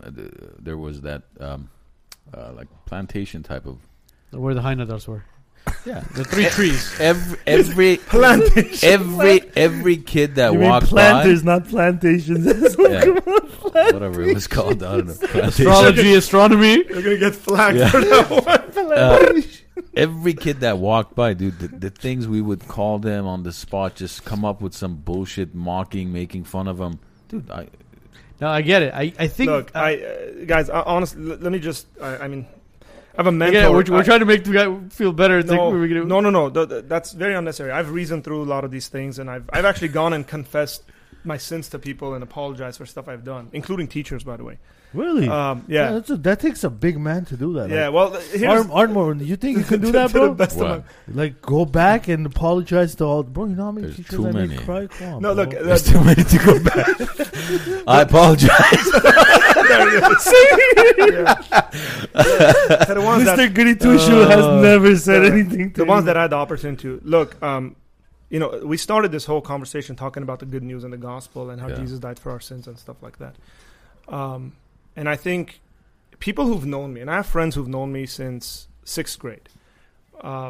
Not many friends I have like that, but I have really good friends who've known me and seen the change in my life. And some of them are still in shock, and some of them are not Christians in the sense that I am, and kind of say, we don't know what happened to you. And I say, well, hey, this is what happens when someone follows Jesus. I mean, we were talking about what does it mean for someone to follow Jesus. My life's been changed. And so these things aren't hidden. These things aren't in the past. Look, I'm not perfect. I still make stupid decisions. If you want to know about the stupid decisions I make, you should probably have my wife sitting next to me. She'll tell you all about it. I think that's probably true for all. I told you don't bet our house on black. Is that young man tuning in tonight at least? Or? Yeah, he is. So- He said he is. So, brother, I'm very sorry. I was young and stupid, and I wasn't following Jesus. Is there somebody? now I am. I was gonna give his initial, but Well, I mean, No, here's the don't. way I would look at it. If the unfair. person is gonna say all that, why not just well, yeah. call the guy I mean, or find him online and just I mean, tell look at him. it- Very clearly, it's left some kind of a mark on him, Yeah. right? Like, again, I take this very seriously because there's guys I know that situations like that had happened, and I'm friends with now. Like we saw each other, and then he was like, "Hey man, you did this," and I was like, "Yeah, you know."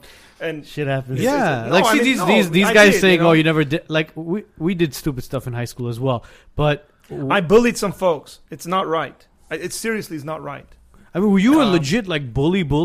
I wouldn't say that. Like because it like was there's more in, bullying. like, Like Oh my God, like look at it this bro. way: we bully each other all the time, but we look at each other and we laugh it off and we like give each other high fives. And then there's bullying as far as well, you know what I mean. You know what I mean. High five, guys. Fun stuff, guys. Fun stuff, guys. Fun stuff. Don't gayify the show, bro. We give each other high fives. Whatever. And But Stop being homophobic, bro. there's Wise Nuts bullying, and then there's Back to the Future Biff bullying.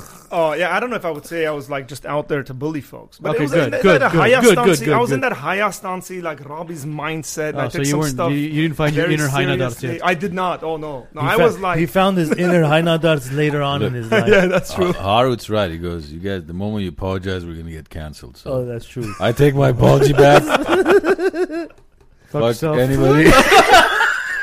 Fuck you, Miss Bazay. I hope you. Oh wow, don't say stuff. No, like this that. was not about Vazet, Hey, bro. guys. We just happened to sit in front of a Guys. class. But at the end of the day, our viewers today are probably religious people compared to the other weeks. You don't think they use profanity? Do I don't. religious people I use don't. I used profanity? to like use- all day I've been paying attention. You and don't this get man road has rage? not You once- don't get road rage? So look, no. I'll tell you a couple of things. So I used to have an extremely dirty mouth. Like every other word was a cuss Yeah. word.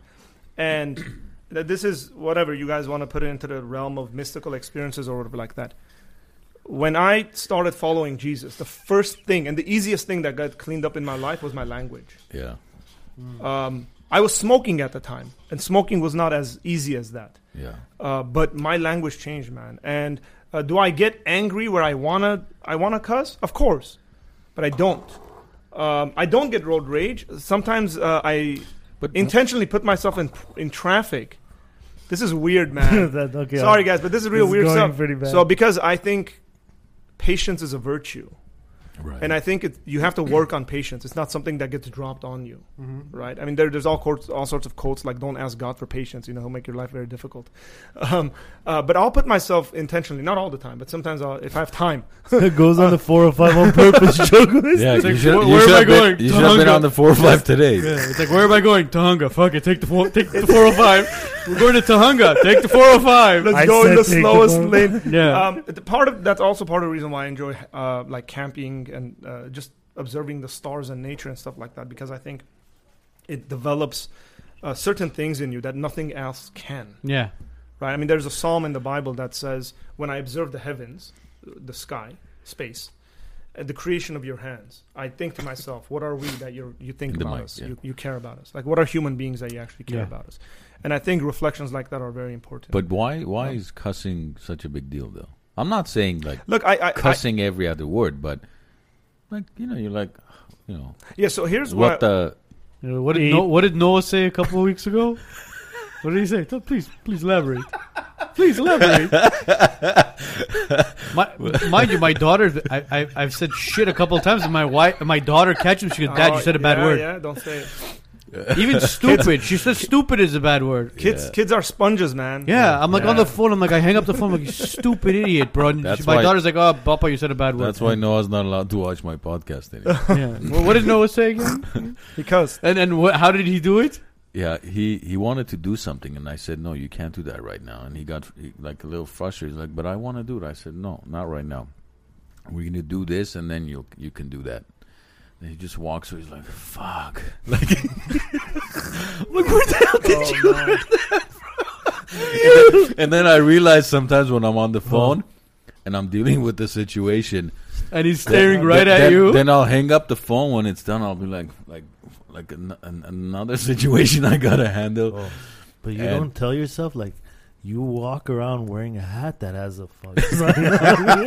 I don't walk around that. Well, We- yeah. I He only, can't read you. I only wear it at Whole Foods and Sprouts. wow, you know exactly where to wear them. Trader Joe's. No, By dude, the way, Arno wants to know: do we also play footsies? We Of course do. we do. Or does it end at high we, fives? we play footsies, pocket pool, everything. The whole 9 yards. My feet have not been touched as of yet. So A couple of these guys are switch hitters. Arno Janhangi step up. look, what's wrong with cussing? I think generally speaking that the Bible tells us to be disciplined. I think the Bible tells us that we need to control our speech and language, and we got to use our words to bless people and not curse people. Now, I would say that there's a difference between being vulgar and then using profanity.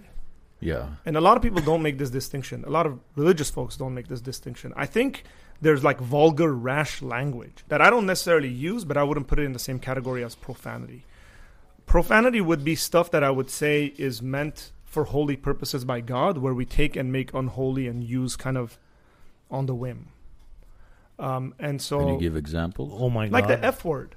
Mhm. The F word would be a profane word, in my opinion, because I think sex is made by God as a holy instrument in marriage for enjoyment and reproduction. So and for I think, enjoyment as well. I don't know about you, man, but sex is fun. I understand, but you're saying religiously. You said Bible He's had wise, sex twice. and I had He has 2 kids. and that's it right there. Well, But I'm one saying- and done, baby. With the Yeah. Bible, Yeah, absolutely. is that part of it? Look, when God commands Adam and Eve to have children, he says to them, he brings them together and says, "Be fruitful and multiply." It's a blessing. He said, "Have fun while now, you're doing look, it." Or? be fruitful and multiply. Implied in there is that there's an enjoyment. Clearly, there's an enjoyment. I mean, it doesn't take a rocket scientist. And I would say my interpretation of that, and this is not just mine, but have sex and lots of it. Yes. So I think there's a reason religious people tend to have more children, right? I mean, I don't know if you've observed Catholic families. Yeah, You think they they- have more sex, or they just don't use No, there's been studies on this. prophylactics religious. as much? That's well, it's true that Catholic theology specifically forbids bunch folks- of Irish twins. And by Irish twins, that means the child is born in 2 kids are born in 1 year. That's an Irish twin, people. Is that what it is? That's what an Irish twin. You didn't know that? Yeah, That's And, hilarious. yeah, guys. Irish twin is basically 2 kids that are born in 1 year. Look, I think Catholic. that God is Irish. not against us having fun. A lot of people think God is against us having fun, and this is one of the things that I said. I said I'm pretty kind of brutally harsh on the church. Is that sometimes people look at Christians and they say, "Man, this guy has a very boring life." Yeah. Like, I don't want to become a Christian because this guy, what is this? This is like not an existence. Where's like the celebration and the happiness in your life? And so when I read the New Testament, and Jesus says, I came to give you life and life more abundantly. I mean, what does an abundant life look like? It looks like a life that has joy, Satisfying. satisfied, happiness. What does Right, it say like- about drinking? Curious. What does the Bible say about Yeah. drinking? It says, do not get drunk. It says drink Yeah, wine. be but sober-minded, but don't get drunk. Now, I think there's a wisdom issue here. Some people can't drink in the sense that every time they drink, they get drunk. So anything that has control over you and you're no longer sober-minded, you shouldn't participate in coming from a Christian worldview. By the way, that can be anger. Yeah. So anger is a thing that puts us out of a sober mind. We can't think rationally and Yeah, straight. definitely. And so that's why the Bible says, and this is in the context of marriage, right? Be angry, but don't sin in your anger. Now, you can get angry because there's situations in life where the natural and the correct response is only anger. Okay?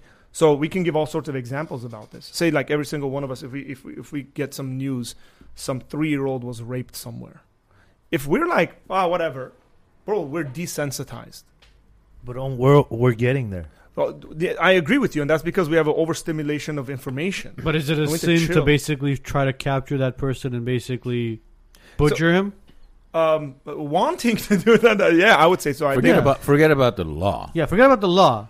Like, yes, Me, as in, like, if I hear a person took their own child, a 3-year-old, a 4-year-old, whatever, it doesn't matter how old the kid is, and killed their own child, is it a sin for me to basically want to take that and or even envision myself wanting to punish that person to a point where Capital punishment? they're Look, no I'm- longer breathing? I am a firm believer in capital punishment. Okay, look, I'm like more right than most people are. Like I'm, Wow. You believe in capital punishment? yeah, absolutely. But is it Wow. okay Yeah, as yeah. far as Yeah. biblically now or religiously? Is capital punishment? Yeah, I think there's passages in the Bible. Look, in the Old Testament, there's capital punishment very clearly. There are things that people do where the punishment is death. No questions about it. Okay? What I would say is there's a reason God has instituted governments. And that's like, according to, for those who are watching, you guys want to reference this, Romans chapter 13 tells us the reason God instituted governments is that so that they would bear the sword to punish the evildoer. Every human society should have a functional government to it for the purposes of punishing evildoers. So if there isn't, he said, forget about the law. That's very difficult because every time a bunch of humans get together, they come up with some laws. It's what we need to function. The more humans, the more laws. Yeah, I mean, and then we have lawyers, right? Like, and passports. But that's the thing. Now, I would say if I joined this, I'm trying to give examples of real life because there's been situations like this. Let's say I joined this tribe or something like that, and I realize they have no punishment for people who do stuff like that. As a Christian, my first intent would be to come up with a law. If I have any kind of a say in that, I would come up with just laws to punish evildoers. I think that's the biblical and godly thing to do. And it's no surprise to me that most of the founders of the United States were Bible-believing Christians. Okay? If you guys haven't looked into a guy named John Jay, who's, I think he's the first justice of the Supreme Court. He was also governor of New York. He outlawed slavery in New York way before the slavery conversation was even in the picture, like really, really early. Oh, shit. And there's a reason for that, is because he thought this was inhumane, this was wrong, and he based it biblically. And there's tons of people around him that were arguing for these things, writing about them, giving talks about them, pastors, preachers who were regularly on their Sundays preaching. Now, were they the other side?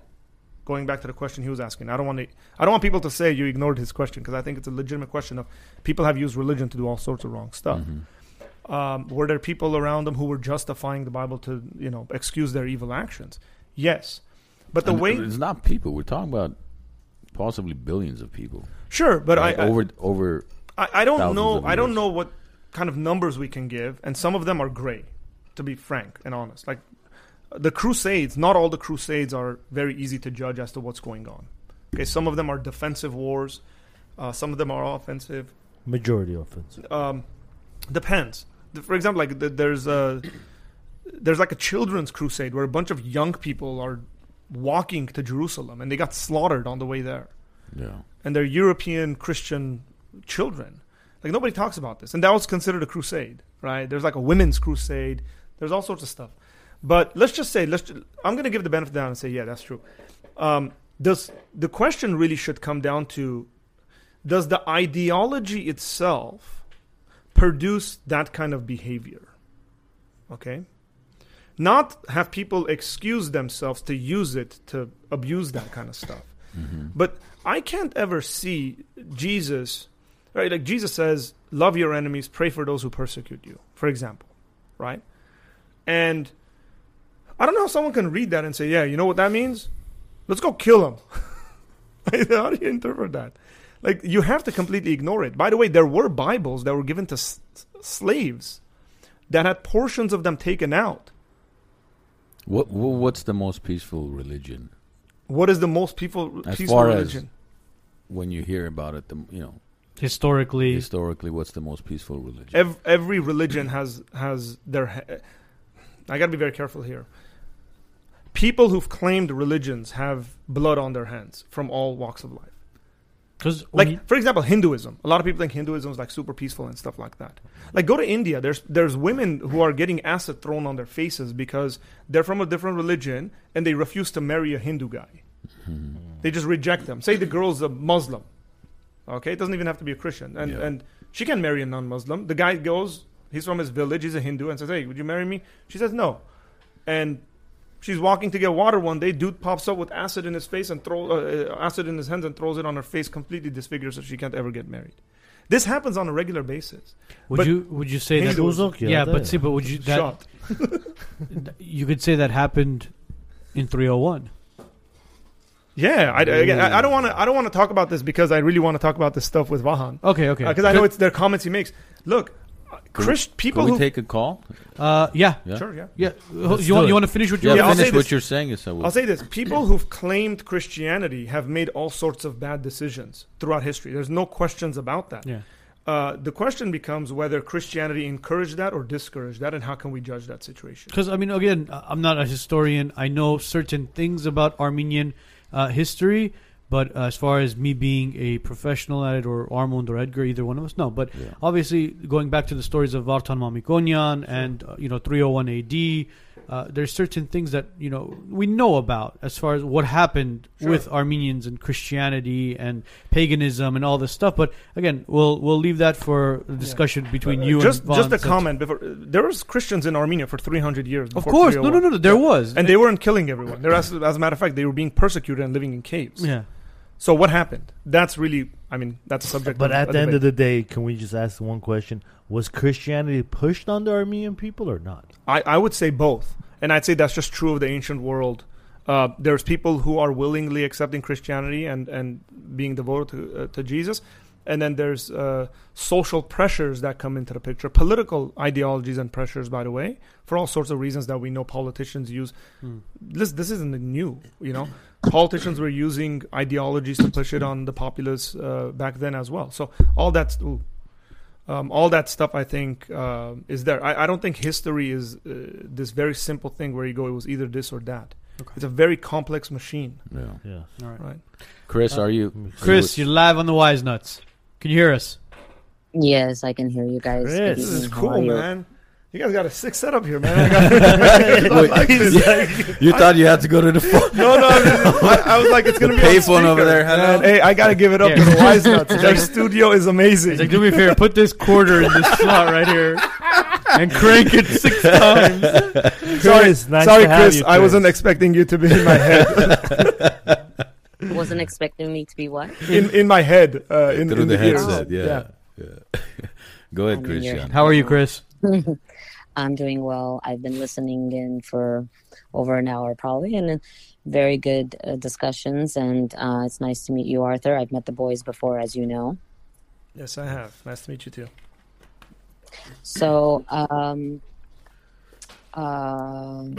think everything that you mentioned, historically, and your beliefs and what you've learned, and your degree and everything like that. Respectfully, I understand and accept some of it, and I've had different types of friends throughout my whole life, both agnostic, atheist, very religious Christians, Catholics, Jews, and all that jazz. But one thing that always comes up when the topic of religion does come up between friends or acquaintances is, oh wow, you don't believe in a higher power, or you don't believe in a God, quote unquote, whether that God is a bearded man in the sky, or he's some sort of deity, or just some sort of being that is more powerful and greater than the human race. How do you live your life? And I say, what do you mean? How do I live my life? I live my life righteously. I live my life with my moral compass. I live my life in a kind and loving manner. And those who know me know that that's true, because that's authentically who I am. And I don't need a Bible or the teachings of a Bible or a higher power in order to live that life that way. I don't practice anything that is preached to me. I don't practice anything that I've read out of the good book, quote unquote.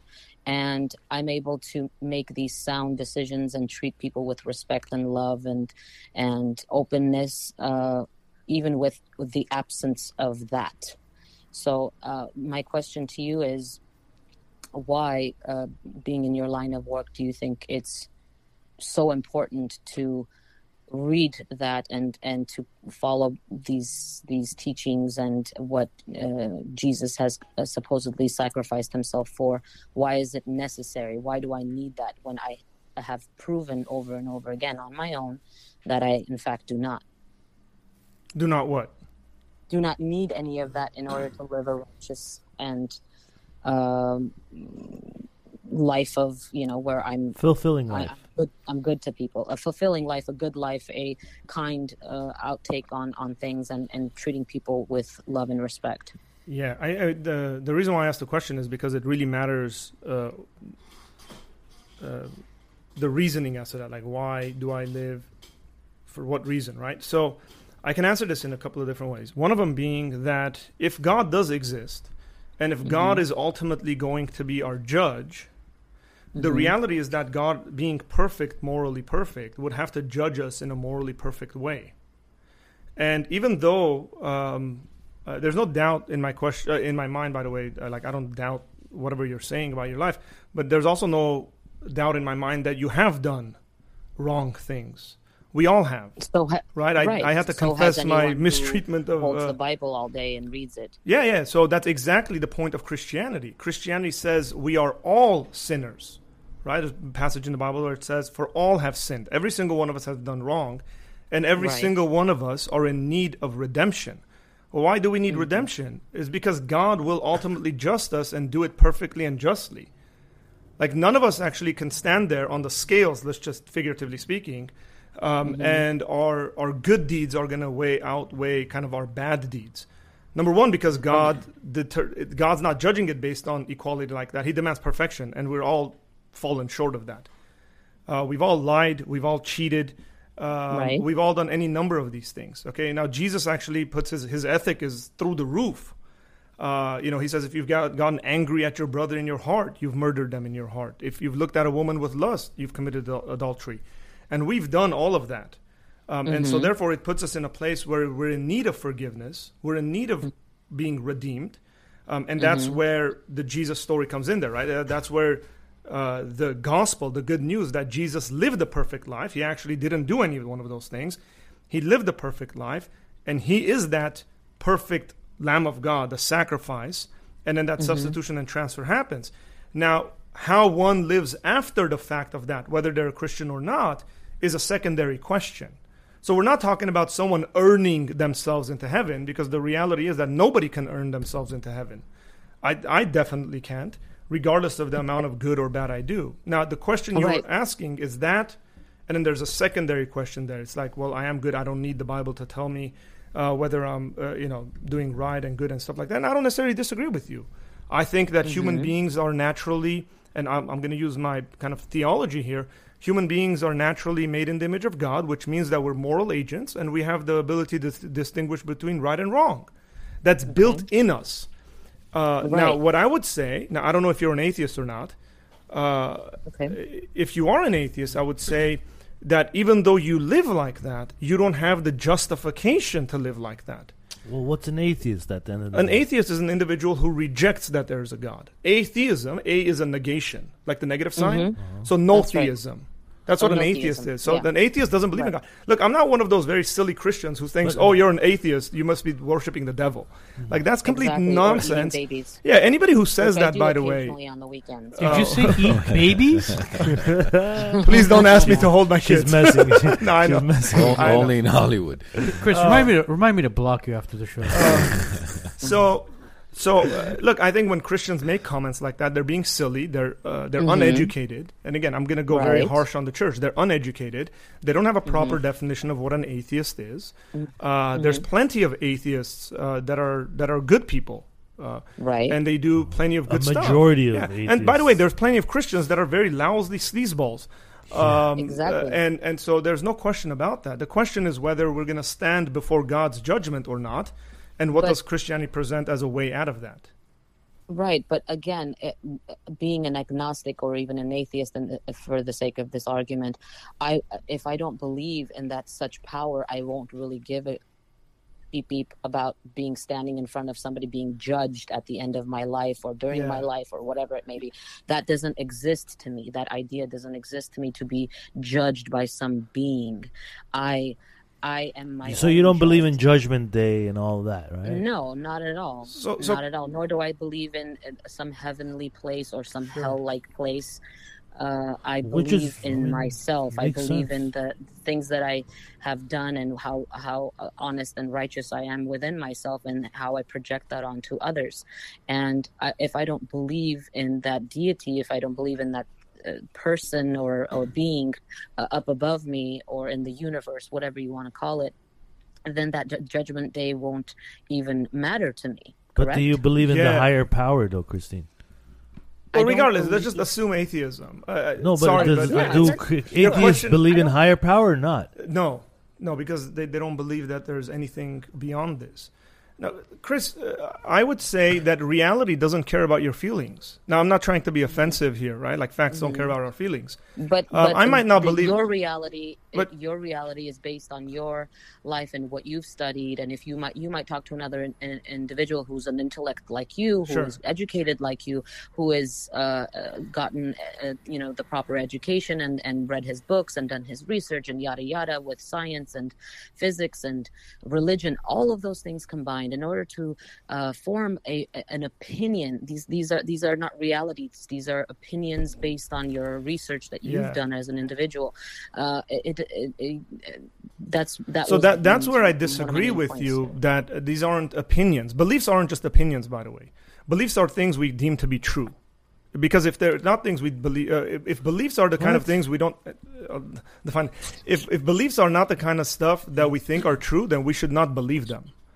Right. So therefore, yeah. I So do not what you're believe saying violates a number of, I would say, logical laws. Okay, or there's some fallacies in there. Just because I don't believe in, say, the laws of physics doesn't mean the laws of physics don't exist.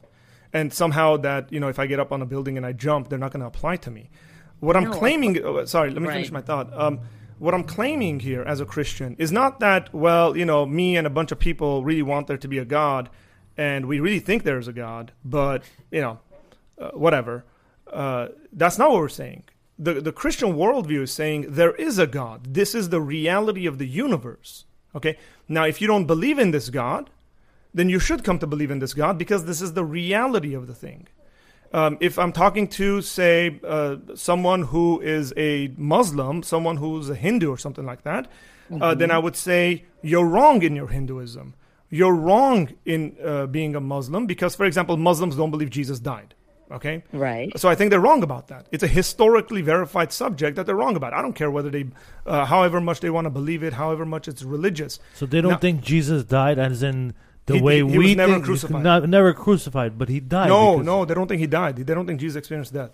We can talk about that, but that's the That's example I'm using. Crazy shit. The reason why I'm saying this is because if we're talking about reality, then whether you believe or don't believe, whether the judgment will happen to you or won't happen to you, doesn't really apply. Because if it is the reality, then it will apply to you, whether you believe it or don't believe it. Now, I'm not a relativist, and it seems to me that some of the stuff you're saying, and I'll define relativism, is relativistic, at least religious relativism, meaning that all religions somehow try to come to some truth. They might have a bunch of stuff in common, and they're just the opinion of these individuals. If people have actually presented Christianity like that, they've misrepresented Christianity.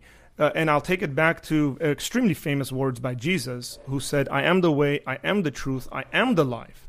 Nobody goes to the Father except through me. That's a pretty exclusive statement, okay? For him to say, I am the truth, and nobody goes to the Father except through me. That excludes all religions except him, and that establishes him as the foundational truth to existence itself. So I don't buy relativism, and that's where I would disagree with you on. Harry suggested bringing up Pascal's wager Sure. I mean, but again, to who? this is To your her. reality to Chris. based on your teachings, based on your religion, and based on everything you've come to know to be true to you. There's over 2,000 different religions, and Sure. they're only one step away from being an atheist like me. for Yeah, I don't example. buy that. Sorry. That's like internet atheist commentary there. I really don't buy that. Not to be offensive. I'll put it I know, this but, way. but Look, there are. there's a okay, logical let's just say deduction. it's not 2,000. It's 100. It could be maybe 50 200, million. It doesn't matter. Whatever it may The be. numbers are a smoke screen. I'll tell you why. Okay. Okay? Because every single one of these religions, for example, Hinduism has 300 million gods. Okay, I mean it's so vast to study and get all the details. It's Does virtually that give them impossible. more to sell? Did you say 300 million gods? Yeah, all sorts of animals and creatures and stuff. Now, here's what I would say: every single religion out there falls into like 3 or 4 categories. You have monotheism, you have pantheism, you have what's called panentheism. Did I say polytheism? No. Polytheism, right? So it's like 4 or 5 categories. So we have to think about this instead of thinking about it as 2,000 different religions. Every single one of them fall into a category. A vast majority of these, as a matter of fact, every single one of them, except the 3 monotheistic religions, believe in created gods. Okay? They believe that their gods at one point or another came into existence, which to me is extremely silly. Would humanity be Philosophically. better off with or without religion overall? Hang on, that's like taking us somewhere else. You just threw a boulder Yeah, into Edgar tends to do Came that to me sometimes. like You it threw- just came to I me know. like Hang on to that. look 'cause, at everything humans have been through, Listen, bro. put the pin back in the bomb. hang on with the grenade. Just hang on to it. You want Don't blow throw up. it. Hold on. I want to hear what he's saying. So every single one of your these, thought? so every single one of these worldviews, and I can add atheism to it because it's a worldview too, or at least can develop into some. Every single one of them believe in a created God, except monotheism. Okay, and so they're philosophically unacceptable because if a God began to exist, then I don't think this deity is actually worthy of the name God. Okay, because they are what we would say a contingent being. Their existence is reliant on something else. Okay. They can even exist. They can even have, whatever, a ridiculous amount of power or something like that. But that really doesn't put them in a place for me to worship them or anything like that. And so I would boil that, and they don't give us. How does your God be can be any better than Allah or just God Himself? Where Jews say there's no Jesus, there's only God. Okay, how is yours any better than theirs? Yeah, so You're I'm not. saying yours is better. Theirs is saying theirs is better. Okay, it's not that it's better. I don't. Okay, Sorry, I don't like that. the mightier one, no, the stronger one. True, and that's why I said there's 3 monotheistic religions, and that would include Judaism, Christianity, and Islam. Every single one of these believe in a God that is a personal being, that is the creator, sustainer of the universe, all powerful, whatever. The basic general conception of God we get, these 3 religions agree on. What really distinguishes Christianity from the other 2 is the person of Jesus. Okay, and it is this. It is that Christians claim that Jesus came into this world, lived a holy life, died and resurrected from the dead. Okay, the Jews reject that. Holy life and died at 32, bro. 33, yeah. 33. They were murdered at 33. That's probably. And so the Jews reject that, and the Muslims reject that. And that's, as a matter of fact, when we read the Bible in 1 Corinthians chapter 15, Paul says this. He says, if Jesus did not resurrect from the dead, our faith is meaningless and useless. Let's go eat, drink, and be merry, for tomorrow we all die. Okay, so according to one of the authors of the New Testament, he says if Jesus didn't resurrect, we're completely wasting our time. And I agree with him. If Jesus did not resurrect from the dead, I'm completely wasting my time. I should have probably, if that's the case, then I should have become a doctor or a lawyer or whatever, like my dad would have wanted me to. Now, I think to answer your question, what distinguishes Christianity from the other 2 monotheistic religions, it's the resurrection of Jesus. And if someone's actually interested in this subject, I would say pick up the subject of the resurrection, because it is a matter of life and death, eternally speaking, right? And study it into the ground. Get all the books for it, get all the books against it that you can, watch the videos, watch the lectures, read up, study for and against, and see where the evidence lays itself. Okay. And I'm confident enough. I'm not alone in this, but plenty of Christian apologists say these same words. I'm confident enough that when you're honest with the data and you actually put the case for and against it, Christianity stands head and shoulders above the rest. And I would say then you become a Christian. Are you ready, Christine? But again, I would never do that. It's why is my question. Why do I need that? Well, why do you believe 2 plus 2 and why do you believe 2 plus 2 is 4? That's a fact. No, Yeah, because truth. why do I need to believe in such a being that you are explaining to me right now? If it, Jesus is like head and shoulders above and No, beyond, I'm so I was fantastic. saying that was a reference to the evidence for that is head and shoulders above. The reason why you need it is because it's true. Because we should be people who pursue truth, and we should believe all things that are true. I mean, even if there's no practical benefit we get from a subject, if it's true, we should believe it. Right? For example, I'll give something that maybe the audience and the guys here won't like. Look, I might not be a fan of Brandon, but if Brandon is the best president that we've had, and that's true, then I would have to believe it. All right, guys. We'll see you guys next week.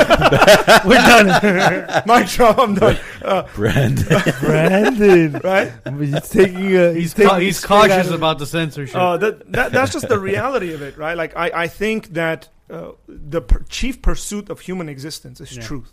Now I'm in agreement here with all the ancient Greek thinkers and philosophers.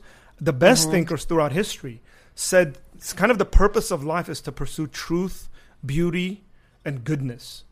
And I want to pursue that. If God exists and that's true, I want to believe that. If God does not exist, then I will become an atheist tomorrow. Okay. I'd like to sleep on it at least. And we can go on for hours about whether or not he exists based on your beliefs and mine. And again, I'm not disrespecting your beliefs. As I said, I have had very different people. I've actually managed to be friends with a Jehovah's Witness, if you could imagine that. Whoa. But You're accomplished there. I know, right? But again, it all boils down to, okay, if, and I say this, very just say it, please. It takes a lot for me to get offended, so just say it. If he exists, sure. Again, I don't know. You might believe that he exists, and several people may believe that he exists, and some people, like myself, will say, I don't have enough evidence to show that he exists. I cannot go on faith alone. I cannot go on preaching alone. I don't do that. I think I don't believe in the that. tangible thing apply to you as well, I guess. What is that? I didn't hear. You need something more tangible to believe. Yes, that's So okay, so let me. I think with Chris and Arthur, it gets to the point where, turn that down a little bit. Sorry, where it's like, Chris can't be convinced there is a God because there's no evidence that'll convince her that's saying that, okay, look, at Jesus exists. No. If there is evidence that's like profoundly there, and I've read a lot, I've talked to a lot of people, and I've come to the conclusion that I don't. Yeah, there's no changing your mind as far as I can't believe whatever I'm hearing as far as.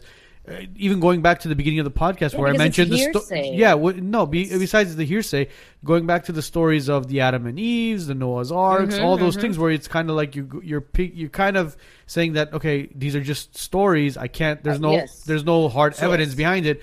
How can I believe something you continue to kind of So push? Here's what I would say. Look, I don't think that faith is something that's blind. I think anybody that does is silly.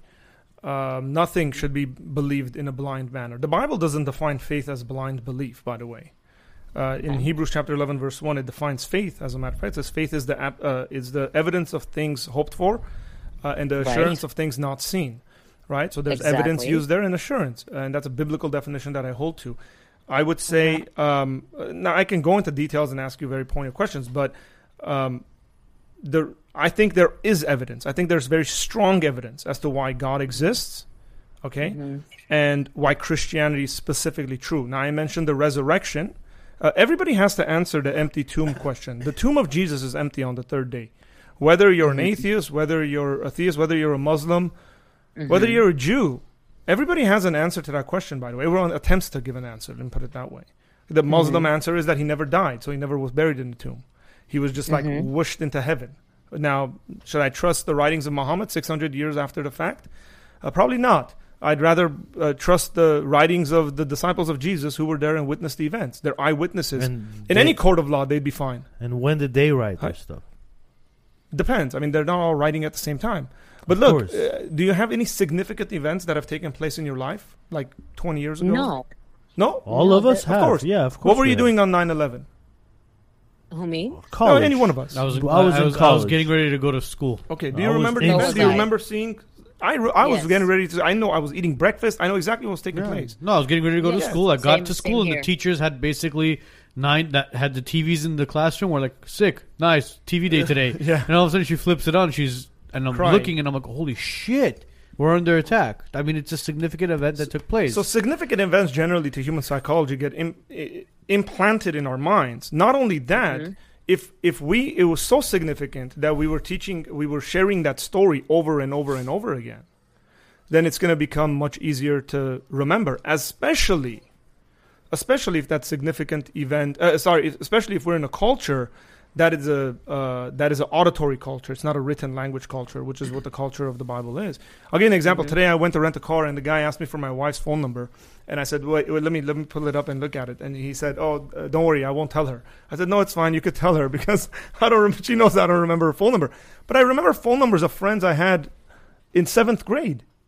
Yeah. Right, because I would say the retelling of the story of the resurrection, even atheist scholars would agree with me that the main skeleton of this story is completely intact, and that includes the empty tomb. That includes the Jesus disciples running around afterwards saying he's come back from the dead physically. I think Couldn't the tomb have been emptied by it could have been the Jews to get rid of evidence? Yes. So it's Exactly. funny, but, Thank you, right? Edgar. Because that Or wouldn't benefit whoever them. that was. So that wouldn't benefit them. As a matter of fact, what the Bible records is that the first story that is told about the empty tomb, other than Jesus' disciples, is the Jewish authorities saying his disciples stole the body. Now that story might fly. Okay, it might fly if we didn't consider the fact that there was Roman soldiers guarding the tomb, and the tomb was sealed because there was story circulating that Jesus said he was going to come back from the dead. Okay, now, Right, by the way, I'll exactly. put this, Roman soldiers guarded things with the expense of their life. Right. This is just common knowledge, that if a Roman soldier lost something on guard, they died. So they're not kind of What like, yeah, happened we're to not the going to get soldiers that lost the body? the body of Jesus. They're Yes. actually pulled into the leadership room of the Jewish authorities, and they're fed the lie of tell them that the body was stolen, right? And they overpowered us, whatever the story would have been. So they're protected politically because the people that are behind this are pretty powerful people Behind what? behind the killing of Jesus. The authorities are not, some random hooligans that just didn't like Jesus because he rubbed them the wrong way. These are the government officials that Jesus is confronting on a regular basis. They're not only are they secular government officials, but they're also religious government officials. So it's the whole package. If you want to pick a fight, it's probably not what you want to pick a fight with. And Jesus picked that fight. Again, I mean, I can't go in there and say every single one of the details, but the details are out there. The evidence is there. But again, evidence as far as, I don't want to say he said, she said, but basically people just, and I want to ask you, is everything the people wrote as far as eyewitnesses who witnessed whatever took place as far as, his resurrection and all that, all the stories line up the same exact way? Every single story was told exactly the way. No, it's not. And So, as a matter of fact, doesn't that kind of throw a wrench in the Discrediting? chain? no, I'll tell you this. Yeah. So there's a Christian apologist, and you guys should look him up. His name is J. Warner Wallace. J. Warner Wallace is probably one of the best, if not the best, homicide detectives in the United States. He's on Nightline, right? That's the one. So he works on Murder cases? Yeah, but they're murder cases that haven't been solved for like 30 years. Unsolved mysteries. It's not unsolved. Cold cases. He's a cold case homicide detective. Now, J. Warner Wallace was an atheist, and someone challenged him to research God's existence, and he said he applied every single one of essentially what he would use in studying these cold cases, and he became a theist. And then he said he applied the same stuff to the resurrection. Now, here's what he says. He says whenever the police show up to any kind of a scene where somebody's been killed, and say there's 3 witnesses, they take the witnesses, they line them up into, they take them into separate rooms and they question them. If all of their stories line up exactly the same, he says we're automatically suspicious because it's way too similar. No human experiences an event exactly the same way. You're talking about a human being coming back to life from the Yeah. dead. And again, I'm playing devil's advocate here. So I mean, it's like kind of coming back from the dead, being resurrected. If everybody's story, if one guy says another story, another one, then it's like, okay, who do I believe here? What are you saying? Sure, but Why- no, I'm talking about the details of the story. So we're talking about like Jesus' disciples say running to the tomb and the stone is rolled away, and then the way the cloth is lined up. Like that's the kind of details we're talking about because it's mentioned in the book. It's not just like he resurrected. It's like this general thing. Tells us like who saw him first, who was there. For example, the first witnesses of Jesus' resurrection are women. This is insane. In the ancient world, this is insane. Okay? For our modern readers, we don't notice it. Because in the ancient world, a woman's testimony was completely invalid in a court of law. Right. So if you said this event took place... Man, we've come a long way, we bro. have. So if you said this event happened, and I was like, okay, I have a witness, and they said who? And I said my wife. They would have said, yeah, good try, go away. So if the disciples are making up this story, knowing their culture, they would have come up with like I don't know, really authoritative males who are witnessing this event, not people who everybody's going to discredit. Right now, you got to take the different components. That's one component. You take another component of the disciples, every single one of them being horrendously killed and tortured in completely different parts of the world. If it's a lie they came up with, someone was going to crack. Okay, someone has to crack. What's his name? There's a guy that was a part of the Watergate scandal, Chuck Colson. Okay, Chuck Colson was Nixon's bulldog. Hillary was part of that shit too, bro. That's the other gate. Chuck Colson became a Christian after the Watergate scandal, and he said it took 2 weeks and every single person broke. And he wrote on this, and he compared this. He was the main guy that was chasing folks down for Nixon. Right? He went to jail for it and all this stuff. He's written on this subject, talking about Christianity and how people under pressure will break. Now, you're talking about folks, say, who Jesus' disciples traveled to like Iran, Armenia region, and they're filleted alive. They're not even killed and then filleted. They're filleted alive. I would assume someone, by the time, their arm is done, they're like, okay, we just made this stuff up, man. Like, come on. It's like, shoot me in the head. No, you're going to stick to your guns. And again, we're talking about people who will come up with a lie compared to people like I might come up with a lie and then tell him the lie and then he goes dies for that lie. That's a completely different scenario because he has no firsthand knowledge of what happened. He sincerely believes that. But we're talking about the disciples. Every single one of them are... Peter is crucified upside down, most likely. It took hours for someone to die on a crucifix. Like I said, people being filleted alive, being stoned to death.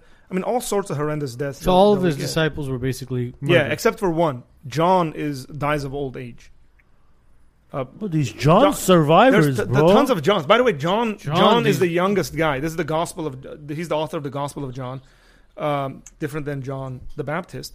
But or John the lawyer. So, or that. And John is most likely the youngest of the disciples. So he lives into like the 90s AD. But he's imprisoned on an island called Patmos. So he's in a labor camp, essentially. Is that Greece? Yeah, it's in that region. And he dies in there. So it's not like these guys all got rich and famous off of it. Like if that was the case, if they had some self-gain, then I would say, okay, there's some credibility to some of this stuff. But every single one of them lost family. They were completely shunned from their communities, and then ended up going through physical pain and torture and death. They didn't gain anything out of it. Like what's the motivating factor? You have to have a motivating factor for a lie. It has to be there. It's either power or money or I don't know. They're nuts. Jim Jones. You get a group of folks that get together, drink Kool-Aid, and they all die. Like, what is it? And you don't have any of those fitting the biblical narrative of the disciples. Chris, is there anything else that you wanted to ask before we kind of dive into a different kind of topic? Yeah, I mean, one of the things that I believe or lack of belief or whatever it may be, one of the things that I had watched and it was like the turning point kind of where I was like questioning religion even more. I mean, I've always questioned everything, and I don't, As you have should, by a the whole- way. So do I. right. And there's a lot of things in government that I can't stand and I disagree with, and it's corrupt, and a lot of aspects of religion when it comes to the church is very corrupt, and that questions my belief in God even more. It discredits God even more because of the heinous things that happen just within the church alone. I'm not even talking about the whole world. I'm not talking about famine. I'm not talking about disaster. I'm not talking about poverty. I'm not talking about children being killed. Chris, or whatever. that was something where we were gonna have Vahan and Vahan. I'm sorry, Vahan and Right. Arthur kind of discuss that and go back and forth. Because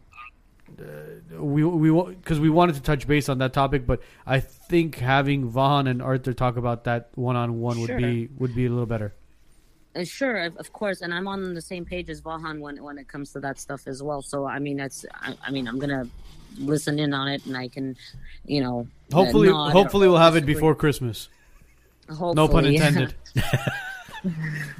Christmas Day special. Yeah, no pun intended. Or Jerovnik. Or Christmas. Jerovnik, He yeah. said Christmas Yeah. special. Ain't nobody watching basketball anymore. Why not the wise nuts? Seriously. Guys, where's the likes, shares? Time to get some likes and shares. No, but I do have a couple more questions, but again, Give us one more. Give us Let's one more. go for one more.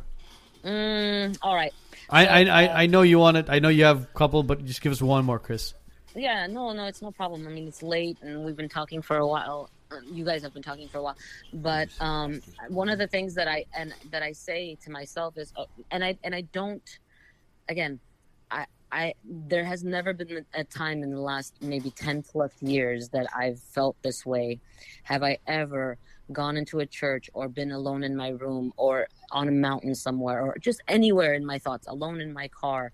Have I ever said to somebody out there, oh God, please, can you give me XYZ? For example, can I win the lottery? Can I have good health? So Can I? let can me I- ask you a question. Have you ever been in a situation where you were dealing with like a severe health issue, whether it's you personally Yes. or a family Yes. member? Yes. And Yes, absolutely. wh- And I've never prayed to anybody. You never prayed. That was where I was getting to. Because that's where I'm most sure that was your people question. end up.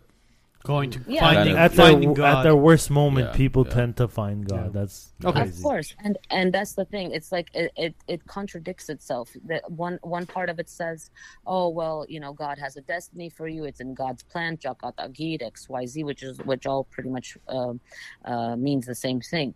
And my question to that is, and it's always been that, is if it's God's plan and if it's Jakat Agid, why do I have to pray? And I've never prayed for anything. I've never prayed for a higher power to give me something, whether it be a good health or money or a house or something good for my kids. I've never had to pray for any of that. I've never had the urge to pray. The feeling where you're so let down and broken. Not that I'm saying I'm so blessed. I've had my fair share of problems and heartaches and issues, but I've never said, oh God, can you please help me with XYZ? Because that to me in and itself is bullshit, because there's so many people praying for things that they will never see. There are innocent people who are So- kind and nice so- and that will never get what they want. So basically, your question is if, and again, Chris, thanks for the call. No problem. So her question is, since God has our lives planned as far as Jakat Agir, if shit takes place, if stuff takes place and things take place as far as you want it to change, whether it's health reasons or this, why should we pray to God for health? Why should we pray to God for, and again, God forbid anybody falls into the hospital, you pray for them to get better. If Jakat Agir is already kind of planted for us. Yeah, by the way, that whole concept, Jakat Agir destiny, completely unbiblical. That is actually what we call syncretism, where Armenian culture Brings it and up itself. beliefs have infused themselves into the Bible. The Bible does not teach this concept of complete and utter destiny, meaning human beings have no kind of choices in regards to how their futures line up. It's That's already not made in the up Bible. for them. It's written on your forehead. It's fated to happen. Fatalism is the official term, by the way. And fatalism comes from systems more on the eastern end of the world. So, for example, it's huge in Hinduism. So if you're poor and dying on the street, and people say, why is this guy dying on the street and poor? And they say, because he was fated to happen. Karma is punishing him. It's fated to happen. So is that's That's their not in way for Christianity. that society to justify make human it suffering. justifiable? So it's for societies always try to justify human suffering and evil, which is the question Chris was asking. I love that question. Again, I don't want to comment too much on it because we want to have that discussion with Vahan. So the idea of Chakatagir fatalism is not in Christianity. Now, there is a version of it in this sense. If God knows all things, if God knows the future, which Christians claim that God does know the future, then what's the point of praying? Because he knows the future. It's already going to happen the way he knows it. Destiny, Yeah. basically. It's not necessarily destiny. So what would it be? It's called foreknowledge. So Christian theologians don't all agree on how to solve this predicament. I want to say that first and foremost. So there's maybe like 3 or 4 views one can hold to and still be within the confines of what we would call biblical orthodoxy. Okay, believing the right stuff. That's what I mean by orthodoxy means the right belief. So for somebody to say, hey, here's the biblical data we have, and here's the way we make sense of it in these 3-4 different ways. And really none of them are fatalism. Okay? Some of them have a more stronger emphasis on God making the decisions and bringing about reality to happen. But it still puts a great deal of human responsibility on decisions we make. And some of them are not as much hard-hitting as to God making that come to be. We would say they probably range between like a complete free will that we would understand, and then go more towards what's called determinism. And we have these discussions within Christian circles. But why pray? Look, I don't think the future is necessarily like that. And I think, by the way, I think we pray not just because we want to ask God for stuff. I actually preached on this past Sunday, or a good portion of my sermon was on this. Is that there's different kinds of prayer in the Bible. And whenever we think about, like when we hear the word prayer, usually most of us think asking God for stuff. Okay, and that's not always the case. Sometimes there's sections of the Bible where it's prayer and it's just thanksgiving. It's just saying thanks. Sometimes there's complaints to God. That's considered a prayer. God, where are you? Why are you allowing this to happen? I don't like it. That's a prayer in the Bible. As a matter of fact, that's a template that you can find. Most of the Psalms are some sort of a complaint to God. Because the reality of human affairs is very difficult. Crap happens. That's people lose children in infancy, and they complain to God, and they should complain to God, because that should be the normal, natural response to something evil that's taken place on us. So how do you respond to a parent if you go to let's say children's hospital, all these little kids dealing with terminal illnesses, and if a parent approaches you and asks you, Pastor Arthur, all hospitals have a chaplain, right? Approaches the chaplain and asks the question of, why is this happening to my child? How could God allow for my 3-year-old, my 5-year-old to be dealing with leukemia or whatever they're dealing with? How do you respond to that? Look, I think whenever this question is generally in what's called the problem of evil. It's in that line of thinking. And then the way we have to define it is that there's a logical problem of evil, and then there's an emotional problem of evil. So I would probably never respond to a mother asking me a question like that by giving them a 5-step argument, logical argument. I will do what Jesus says to do in first and foremost, which is to weep with those who weep and rejoice with those who rejoice. So I want to understand they have emotional pain, and you want to listen to that. You want to sit with them. You want to cry with them, because that's what's necessary. Look, I'll tell you this. There was a situation in our church where somebody from our church, her little cousin got run over. 3-year-old kid. Freak accident. And we went to visit the family in the hospital, and we walked in. I couldn't take it. It was like I saw my son laying down on the hooked up to all these. I broke down and started crying. And I think that's normal. And the parents were crying. That made sense to cry in a situation like that. Even if they came to me and said, tell me why God is allowing this, I wouldn't answer that question. Because I think whenever we are so emotionally riled up, we're not thinking very logically. So what I would do, not to avoid the question, but I would give it some time, go through a period of mourning and pain and loss, if that happens to be the case. And then we can sit down and talk about why there are reasons and why God possibly might allow some kind of evil in the world to exist. And again, I don't want to go into the other conversation, but I'll answer it in these two ways. One of them is that there's a natural problem of evil, meaning the world is functioning in a way, Christians call it a fallen world, where there's natural disasters and evils that just happen. There's disease and death. As a matter of fact, death is a Pandemics. Pandemics. Look, we'll jump into that. No, because I think it's true. It's not like it would be a surprise that human beings. I think we're due for another Noah's Ark. Hang on, maybe so. Are we almost there? I don't ask me stuff like that, man. I don't comment on that. Look, there's natural stuff. There's freak accidents that happen, right? And Jesus' disciples confront him on questions like this. As a matter of fact, they confront him on a situation in which a tower has fallen and killed a bunch of people. And they say, why did this happen? And Jesus essentially says, because stuff happens.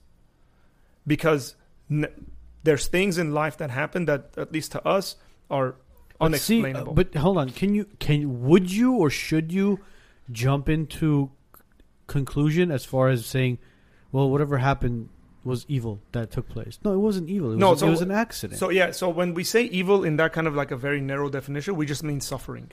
What do you mean bad stuff? Okay. But let's imagine another situation about the tower falling. As a matter of fact, I'll give a philosophical one. Say you're driving down the road and then a boulder hits your car. Freak of an accident. You call your insurance agent and stuff like that. Cops get involved. Hey, boulder hit my car. They're like, how did it happen? I don't know. It was just driving. The boulder came and hit my car. Was it a moving object? Okay. Right? Like, whatever. Let's just they do it, right? But suppose they do an investigation and they find out that I'm up there and I push the boulder. Now there's human agency attached to the evil happening. One is a natural disaster, right? Whatever. One is a human disaster. It was raining and the soil was loose and the boulder came down and hit you. And the other one is human effort.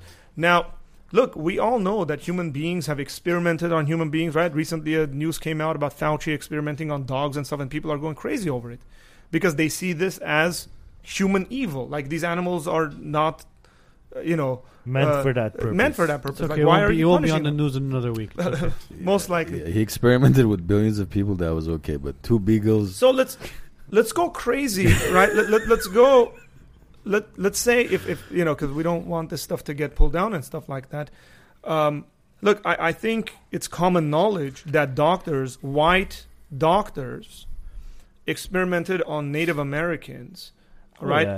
And basically they made it in a way where they can produce children. Yeah. Whose fault is that? God's? Or is that human evil? Because there's definitely human freedom. So the answer to this question, I would say, is that it's called a free will defense for the problem of evil. That God has given human beings even the freedom to rebel against him and to do all sorts of evil. Okay. Now, God is going to make all of this come together because he's ultimately going to be just and the judge and the judger of all these things. No one's going to escape.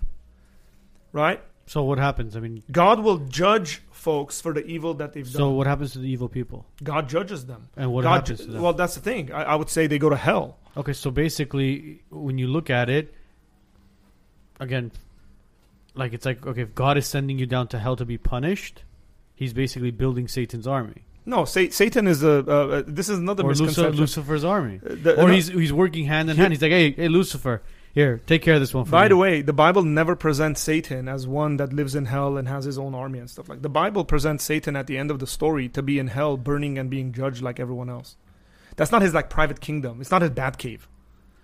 Right? Like, that's just not biblical. Maybe popular culture presents that. But some of the last statements in the Bible is that Satan is taken and thrown into the lake of fire to be punished. As a matter of fact, the Bible... For eternity. Yeah. Yeah, the Bible says that hell was intended for Satan and his minions. Let's put it that way. So you That's the original intention. we of had a hell. question about that. You do believe there's an afterlife, heaven and Absolutely, yeah. I think anybody who believes in Orthodox biblical Christianity has to. hell. Now, what's your belief as far as, is it a reunion of a family, or are those individuals no longer recognized by one another? No. The Bible presents the eternal life as one of you having your memories, your identity, who you are, and you are recognizable. And you're what, just roaming around? You recognized No. as who? Yourself. But yourself, because there's a lot of theory as far as that this is not our first time on Earth. We may have been here. Reincarnation. Mhm. Right? So, are you in heaven as a cat? No, as Armand, so or the as- reincarnation stuff, again, I would say the reincarnation leftist. concepts, there's a couple of places reincarnation kind of sprouts its head. One of them is the Eastern religions. Another one is like Platonic, Plato's ideology, coupled with Socrates' ideology, has reincarnation embedded into it. Christianity does not have reincarnation embedded into it in any way. The Christian view of life, let me just generalize it, right? Like you're born, you are a soul, you have a soul, you have a soul, you have a body, and then when you die, okay, say if you believe in Jesus, you put your faith in Jesus and trust Him, then that guarantees you eternal life. Because remember, the whole substitution that happens, He died for your sins. That's where the forgiveness. So I mean, what happens? is Where applied. do you go? You So go here's the you go thing. to heaven? Yeah, but again, when you read But the then Bible, there's Judgment Day. yeah, but the judgment that you deserved is placed on Jesus. He Instead of you being judged, Jesus is being yes. judged. Look, okay, so let's get No, an analogy. Jesus has already paid for your sins. Yes, so He's been judged for. That's why for Esther those. said there's nobody in hell right now. Is that what he means? Yeah, but I would say. I don't know, not man. It's not as clear cut as that. And Esther. Fauci? It's, There's a lot of screwed up people that Look, died Esther that should is be a- in hell right now. Esther is a really good friend of mine. He's not saying there is no one in hell as though they won't ever be there. He's saying currently they're not there. When they're ultimately judged, they will be there. Like hell will be their final So where are they now? unresting place. Okay, right? but so where are they now? Some people believe that they're asleep. They're in like what's the word? Like Like a it's coma? called soul sleep. Yeah, essentially, like they're not aware of time passing by or Okay, anything like so that. when you say eternal life, here's what I'm trying. So, I mean, eternal life. That's a long time. It is a long right? time. Yeah. So, does that mean do you reunite with your parents, your grandparents, your great Sure. grandparents? I mean, how far do you reunite, well, and how as- do you even recognize As that? long as human beings have been alive, and as long as those individuals say are Christians, then you will be recognizable. Now, here's what I would say: is that God, being the all-knowing being, would give us access to a good amount of that information as to recognizing who and what that is. Now, one thing I want to add is that the Bible doesn't present heaven as the eternal, final resting place, and this is very important. Again, this is one of the mistakes of the church, and then it's been taken by popular culture for us to believe that heaven is where everybody will just end up being. In Revelation chapter 21, the end of the Bible presents us with God recreating the earth. Okay? And then the people who belong to Him, the people who were meant to be in heaven, say, end up dwelling on earth with physical resurrected bodies. Physical resurrected. Eternally. Yes, eternally. Now, this is a recreated earth. It's an earth that looks different. By its description, it looks different. As a matter of fact, the entire planet looks a lot like the original Garden of Eden. There's a tree. There are trees, multiple trees of life there, and again, these are, I think, imagery taken from the Garden of Eden. But this would be the eternal resting place for humanity. Now, what would a future like that look like, bro? I have no idea. And this is just speculation on my part, okay? At this point, I've told you what the Bible teaches, and then I'll speculate. Given the human history we've had with all the evil and corruption and all the stuff, we've made some crazy advancements. Yes. Yeah, I mean, I could just imagine the kind of advancements we can make without any of that junk. Yeah, definitely. Like without the Absolutely. disease, So without you the think death, it would without the be evil. This perfect Yeah, environment. yeah. in And as a matter of sense. fact, the way the Bible presents this perfect environment is that God dwells with humans on earth.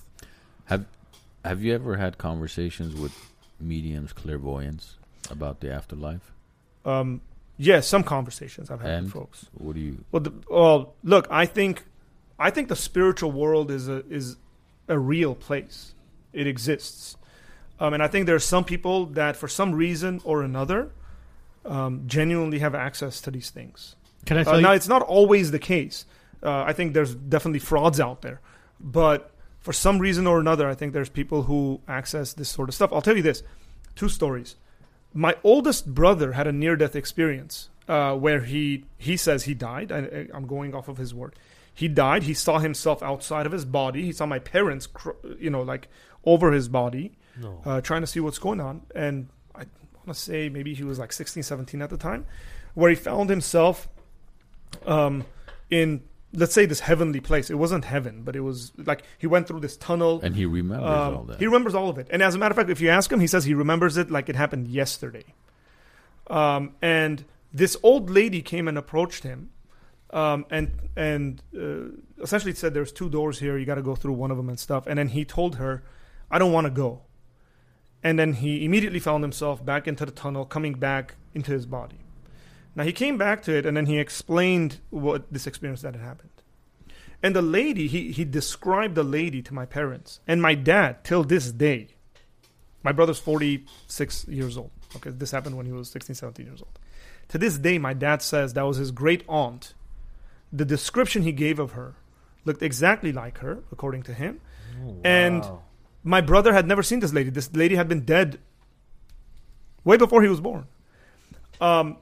Now, I've studied, not in detail, near-death experiences. Not all are legitimate, by the way. But the ones that are, and there's been quite a bit of data and research on this stuff, explaining hospital Zoom. People coming back and saying, "You put my dentures over there, give it back to me." This sort of stuff, you know? But are all the stories the same as far as the experience? The tunnel. Almost all the stories have like 5 commonalities. One of them is a tunnel. Another one is like some kind of a former relative coming to visit them. I've heard stories of a former relative who's already passed on saying, like, Yeah. it's not your time. Yes, that's very common. Now you see this stuff, right? Like, well, not see it, but Well, some of my seniors, for some reason, like, 'cause at my facility where patients have passed away, I have existing residents living there, like seniors, that see some of the people who have already passed on, and they never met each other. yeah, But then weird stuff. the way they describe that individual, I've met them obviously before their passing. It's exactly that person that he or she's describing. That, oh, he's in my room, standing over there, and I'm like, Dude, see, this is like, I think in the modern world we're very skeptical when it comes to some of these experiences, See, and maybe we should be. there's a handful of people that know this one story. I think I told you guys when. the one with William. Yeah. Yeah, So we moved into our home, and he's a real estate. If you didn't know, William and I love the plugs, I man. know, Keep bro. it going. William. nobody ever plugs Yeah. me. Yeah. Hey guys, Bro, everything we plug to you ends in death. What do you want? guys, Lakeview Hospice. Hey, people are dying to come see me. So Wow. we call William. I'm sorry, over. by the way, one comment. I'm sorry, bro. One of the things I realized being in Armenia, and I don't know when we were having dinner together, I mentioned this.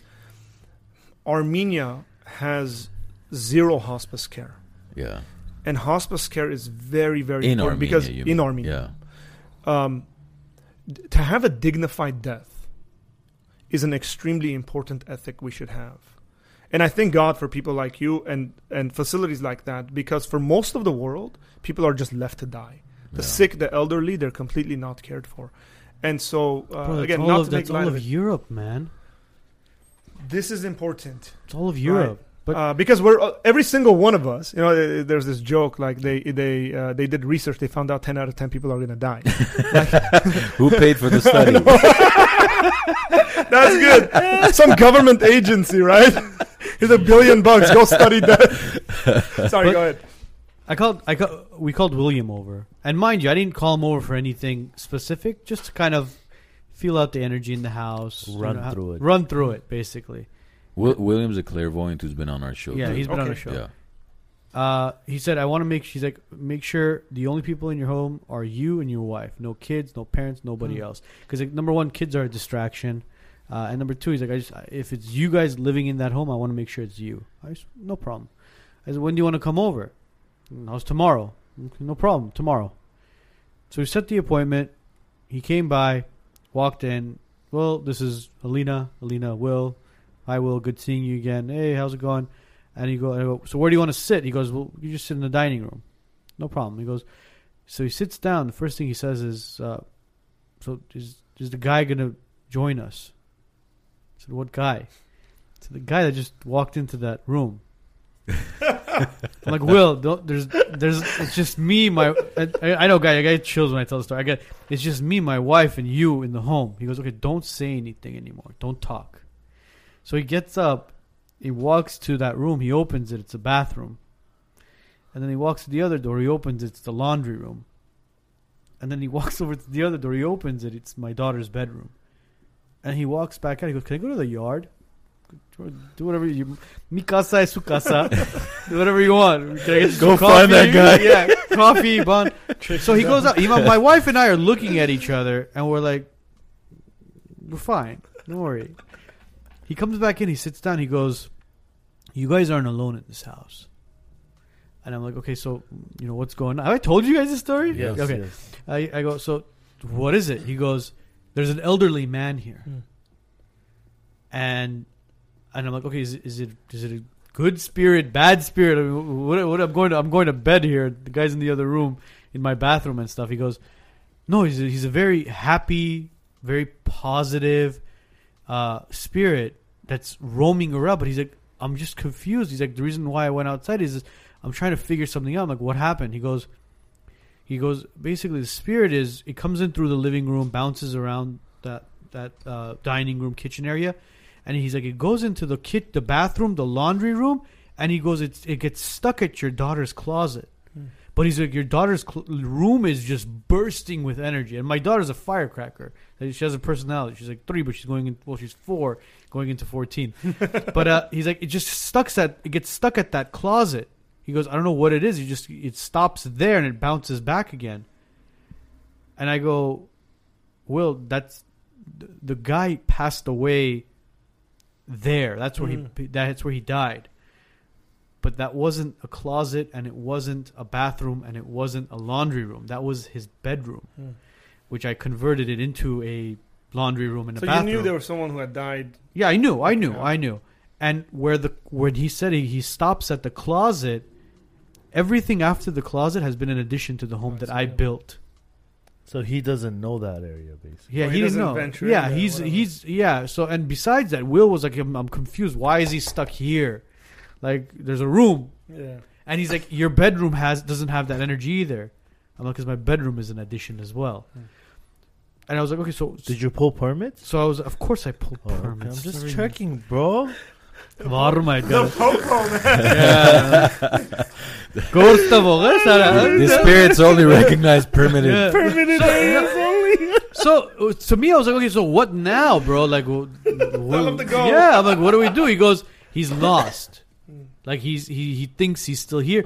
And the one thing that kind of tripped me out was he was like, he's watching over your daughter, because that's when he didn't have any kids. There was no family as far as like immediate, which he was right. The guy didn't have any kids. He was never married. So he's like, I'm gonna go tell him, like, dude, it's time to go. Like, your time has come and gone. I was like, what are you gonna? You just gonna go?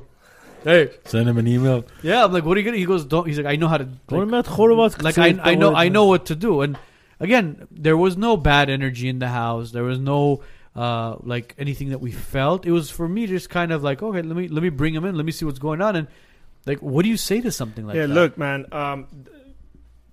I don't know, because the Bible doesn't in detail give us any kind of explanation and details about some of this stuff. Okay, we see angels in the Bible. We see angels in human form, as a matter of fact, in the Bible. The Bible doesn't say to not believe. Well, here- clairvoyants or mediums who are going to talk to spirits. So I would say, do you not believe them? Like, what do we mean by that? Like, don't talk to them, don't interact with them. Now, the Bible speaks against mediums, people who contact the dead and stuff like that. Old Testament is very clear about that. I would agree with that. Why? Partly because we have access to God.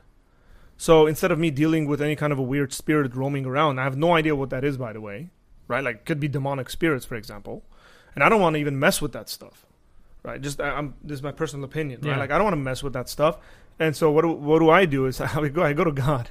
Okay, God, you're the most powerful one. You know this stuff. You can take care of it. I have no idea what's going on here, but there's clearly spiritual entities around that. I mean, they could be angels in the sense of like good, protecting this, that. Now, I don't think dead people roam the earth. Now, that creates a problem for me as to explaining some people seeing quote unquote ghosts. And I don't necessarily have the full answers for this stuff, but I genuinely believe that stuff exists. It's out there. I think the world is a lot more active in the unseen sense than we like it to be.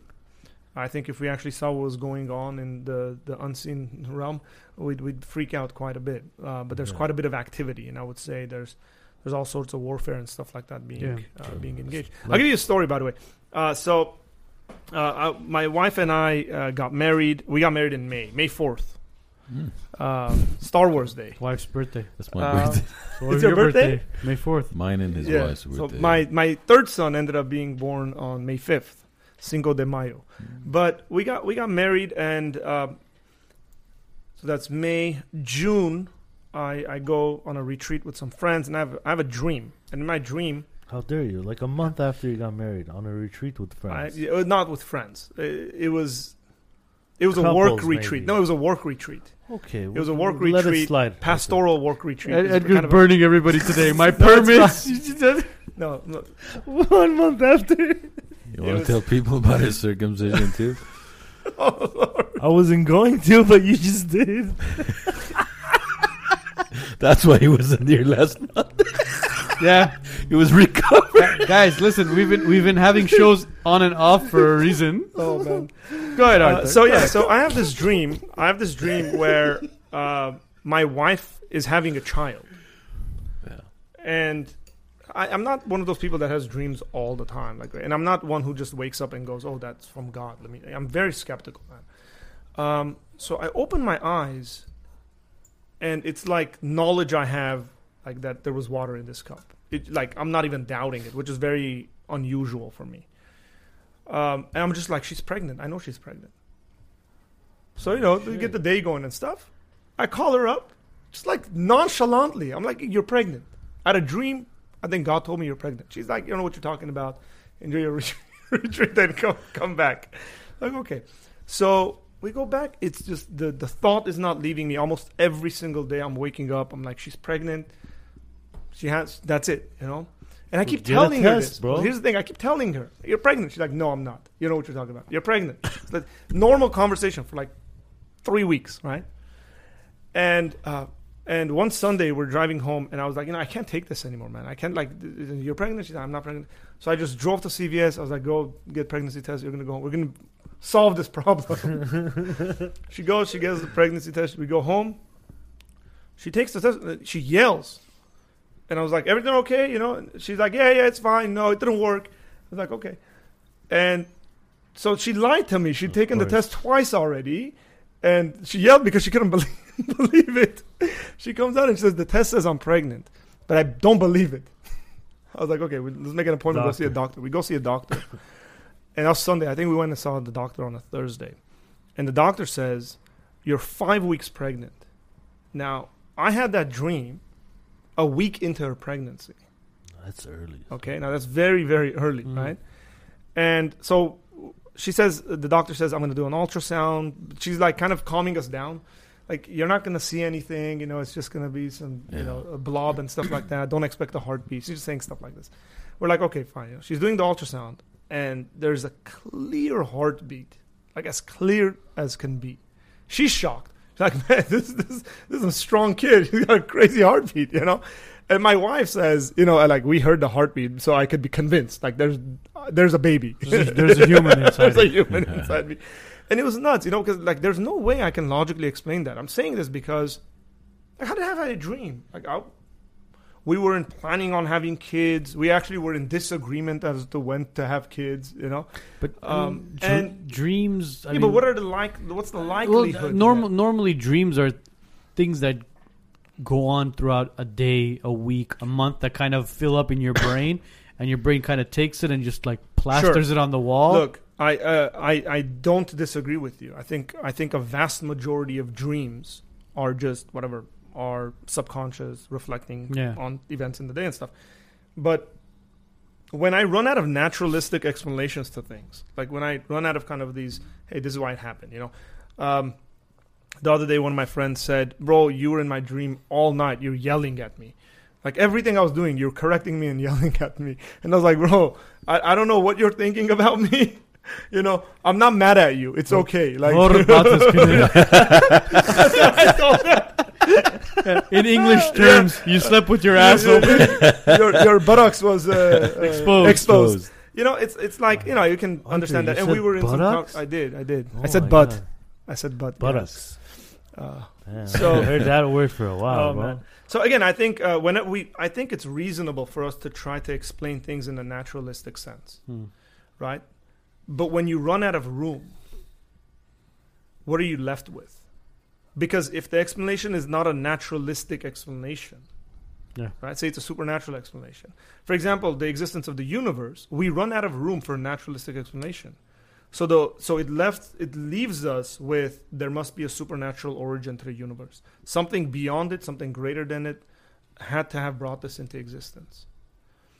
Because the naturalistic stuff just doesn't do it. It really doesn't. Yeah, I mean, again, we can do research on it and see. Oh, I highly recommend it. What was exactly the Big Bang Theory and how it exactly happened? I don't know enough And about you it. think you're going to do research and figure it out? Now, can we No, talk about I say can we, we talk whoever- about whoever- religion and effects on humans overall throughout Sure. times? Yeah. Can we go back to that question, guys?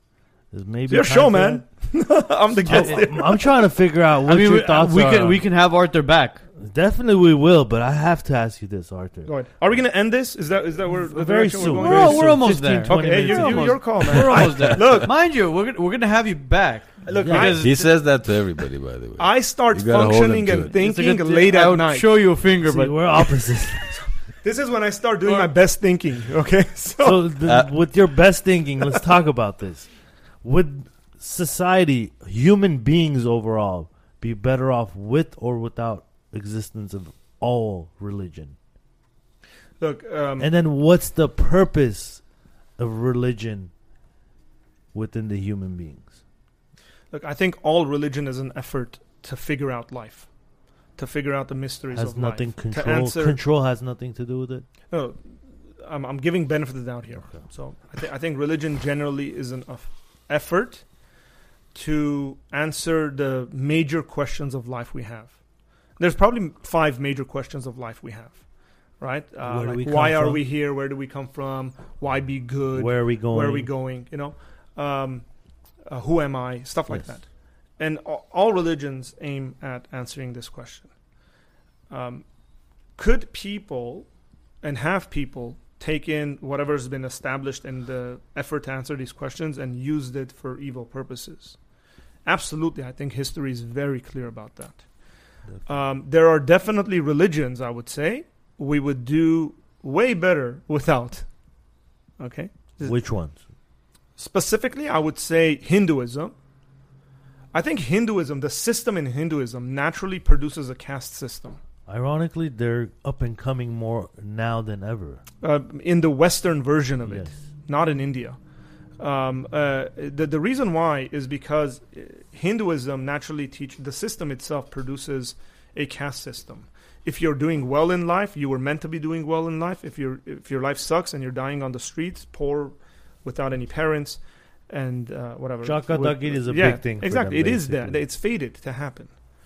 And so, right now, India is being rocked with capitalism because that system doesn't leave room for capitalism. Because in capitalism, you can come and the poor guy in the village that they were saying was a, lower caste, goes and works for Google and then takes care of his whole village, and his village is now interacting with a higher caste. And it's like, what do we do? How does our religion make Out room of for this? 1,000 just succeeded. Yeah, and again, they got to make their religion has to give. The other one I would say that has been a scourge to humanity has been Islam. Okay, I think Islam started, and contrary to popular modern Western opinions, the history of Islam from its founding, maybe the first 15 years it wasn't like this, but is utterly and extremely violent.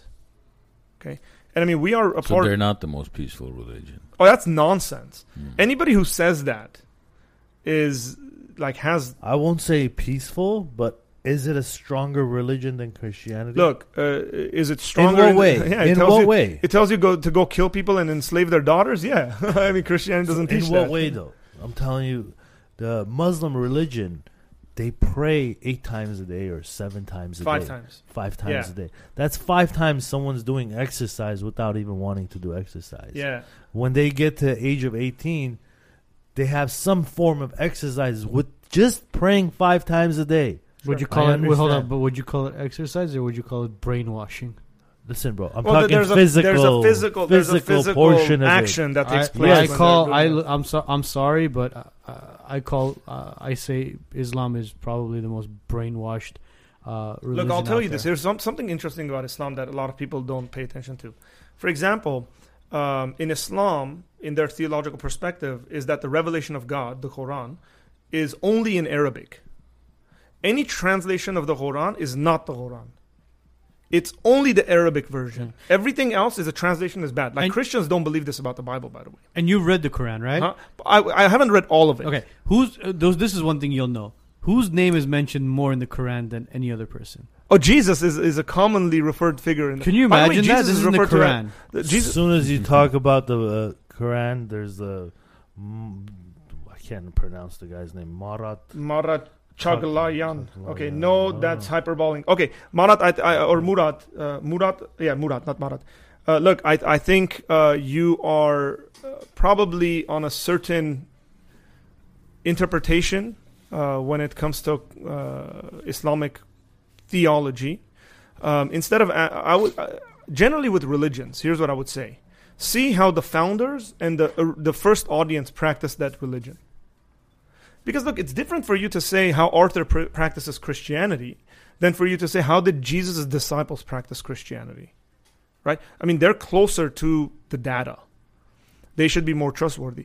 Was Muhammad going around hugging people and But telling then them, the way you know, we you're think the best? about it today, Arthur, you're someone I could talk to. Yeah. The disciples aren't. No, I know. What I'm saying is You know? you can observe them and say, well, he's saying it's hyperbolic kind of stuff. And I think Murat has commented on some of my stuff. Well, he's from Europe, so he's not. Yeah, even he says from it's Tesfir. Look, I think there's quite a bit of data out there, early Quranic interpretation and commentaries, like the Hadiths comment on what you should do to slaves, what the way women are to be treated. All of those things are out there, and this is the first, second generation that we're looking at. Now, if he says it's not, it's all hyperbole and stuff like that, then his issue is with Muslim scholars, not with me. He can go debate that within Islamic circles. And I think that's completely fine. If Muslims are going to get up there and say, hey, all this stuff, all the war language, all the killing, all the raping, all the taking young girls as slaves and stuff like that, if they're going to say that's all hyperbole, we're not taking any of that literally. It's all in the spiritual sense. I'm going to say, hey, that's fine. I mean, I'm not a Muslim, so that's your religion. Do it. And live at peace with people. But the question is a historical one. Did Muhammad actually do that? How many wives did Muhammad have? How young was his wife? How old? How young? Were they? How old was he? He was like 52. Depending who you trust, his youngest wife is either 9 or 6. And some people really try to push it to like 12, 13. But the text clearly Damn, refers homie to was her not busy having as menstrual hell. cycles and stuff like that. Really. Very. Right. So, look, I think there's quite a bit of violence that's brought into the world. Now, you could say, well, yeah, but Islam preserved certain things and, certain Greek philosophy. And it did. There's no question about that. I'm not going to deny that. But there's just certain things in there that yeah. just don't sit well. Yeah. Now, he asked my personal opinion, so I gave my personal opinion. I mean, there's that's- plenty of this is Christians might say, This is no. all personal opinion, Yeah. guys. I mean, the whole show is about personal. Well, I mean, opinion. look, there are things that I fundamentally think are a reality of existence, and I think all people should believe because it's the truth of it. There's things like what I think about Hinduism or Buddhism or something. Like, I think Buddha was a lousy guy. A lot of people think he was a really nice guy. Why do I think he was a lousy guy? Because he was chunky? Is that No, he can be chunky all he wants. He was a lousy guy because he had a wife and a newborn son that he left and went in search of nirvana. And I think he abandoned his duties as a father. Nobody talks about this about the Buddha, right? Like, how do you leave your infant? Like, you got to be a lousy guy to do that. I don't care what you're searching for. Like, just don't do that. And he did. So that's my personal opinion. Now, somebody say, Art, you don't know what you're talking about. There's all sorts of reasons. I'm willing to be wrong and accept that. But my opinions are on that stuff. It's like, I don't know, 10% Yeah, I know firmness. Dude, thanks so much for taking time out of your Monday to be with us. We're Oh, gonna have I you. appreciate it, guys. Thank you, I think Arthur. the next time you'll be back is with Sebastian probably sitting here. Oh, that I would love that. I mean, we were excited for it, but this turned out great as well. This was a great conversation. We can go out for a few Can more I hours. throw a plug for the stuff that I do? Yeah, definitely. Of That's course, okay with you guys? absolutely, Of course, absolutely. yeah. This is a wiseness, man. Okay, Absolutely. so for those who are interested, okay, I have my own YouTube channel called Apologia Center, and We'll plug here- it into the body. yeah, I'll put plug it here. into the I'll body. put the comment here so everybody sees. And I do live streams, and a lot of the time I make pre-recorded videos, Christian responses to like politics and whatever's happening in culture. But I usually do live videos where I answer questions like on the fly. Yeah. So people could just jump in there and say, "Hey, what about this part in the Bible? I don't get it," or "I disagree with you," and we'll have that kind of conversation. And I also interview like Christian scholars Nice. that I have some sort of relationship with, and we'll call them and we'll have a dialogue about the specific subject. So, if you guys want to go subscribe and follow me on that, then Guys, go subscribe, go follow, click the bell notification, and Follow give Arthur. give follow Arthur. Wise Nuts. Yeah, give Yeah. Arthur a follow. Other than that, guys, we're on this episode will be on Spotify, iTunes, and all that good stuff tomorrow. Daily memes are they're there, guys. They're there. Alec Baldwin. And they're gonna hit you harder than ever. Alec Baldwin. They're baby. coming after you. I got 2 more Alec Baldwins I'm going to be posting tonight. So, daily memes are there. Follow us on Instagram, guys. Wise Nuts Podcast. We'll be back next week. Not the week after. Next week. What's next week? November 1st? November It is 1st. the 1st. Yes. Oh, we got a nice have a episode. guest. Yeah, we got a nice episode next week. Let's call I don't you know, let's just leave it at that. Surprise. It's a nice episode. You'll find out Saturday who's going to be here. So, guys, have a great week. Have a great weekend. Ooh. Sending you positive energy. And hasta next lunes. It's lunes or Next- miércoles? No, lunes. Lunes, bro. Lunes, bro. Lunes. I don't even lunes. speak Spanish, and I know that one. No, seriously. Thanks, Lunes, Arthur. martes, Amazing, miércoles. Appreciate it. Thank you. to Thank you, everybody. Arthur. Thanks, Have a great man. week, Thanks for guys. coming See in. you guys God next bless. week.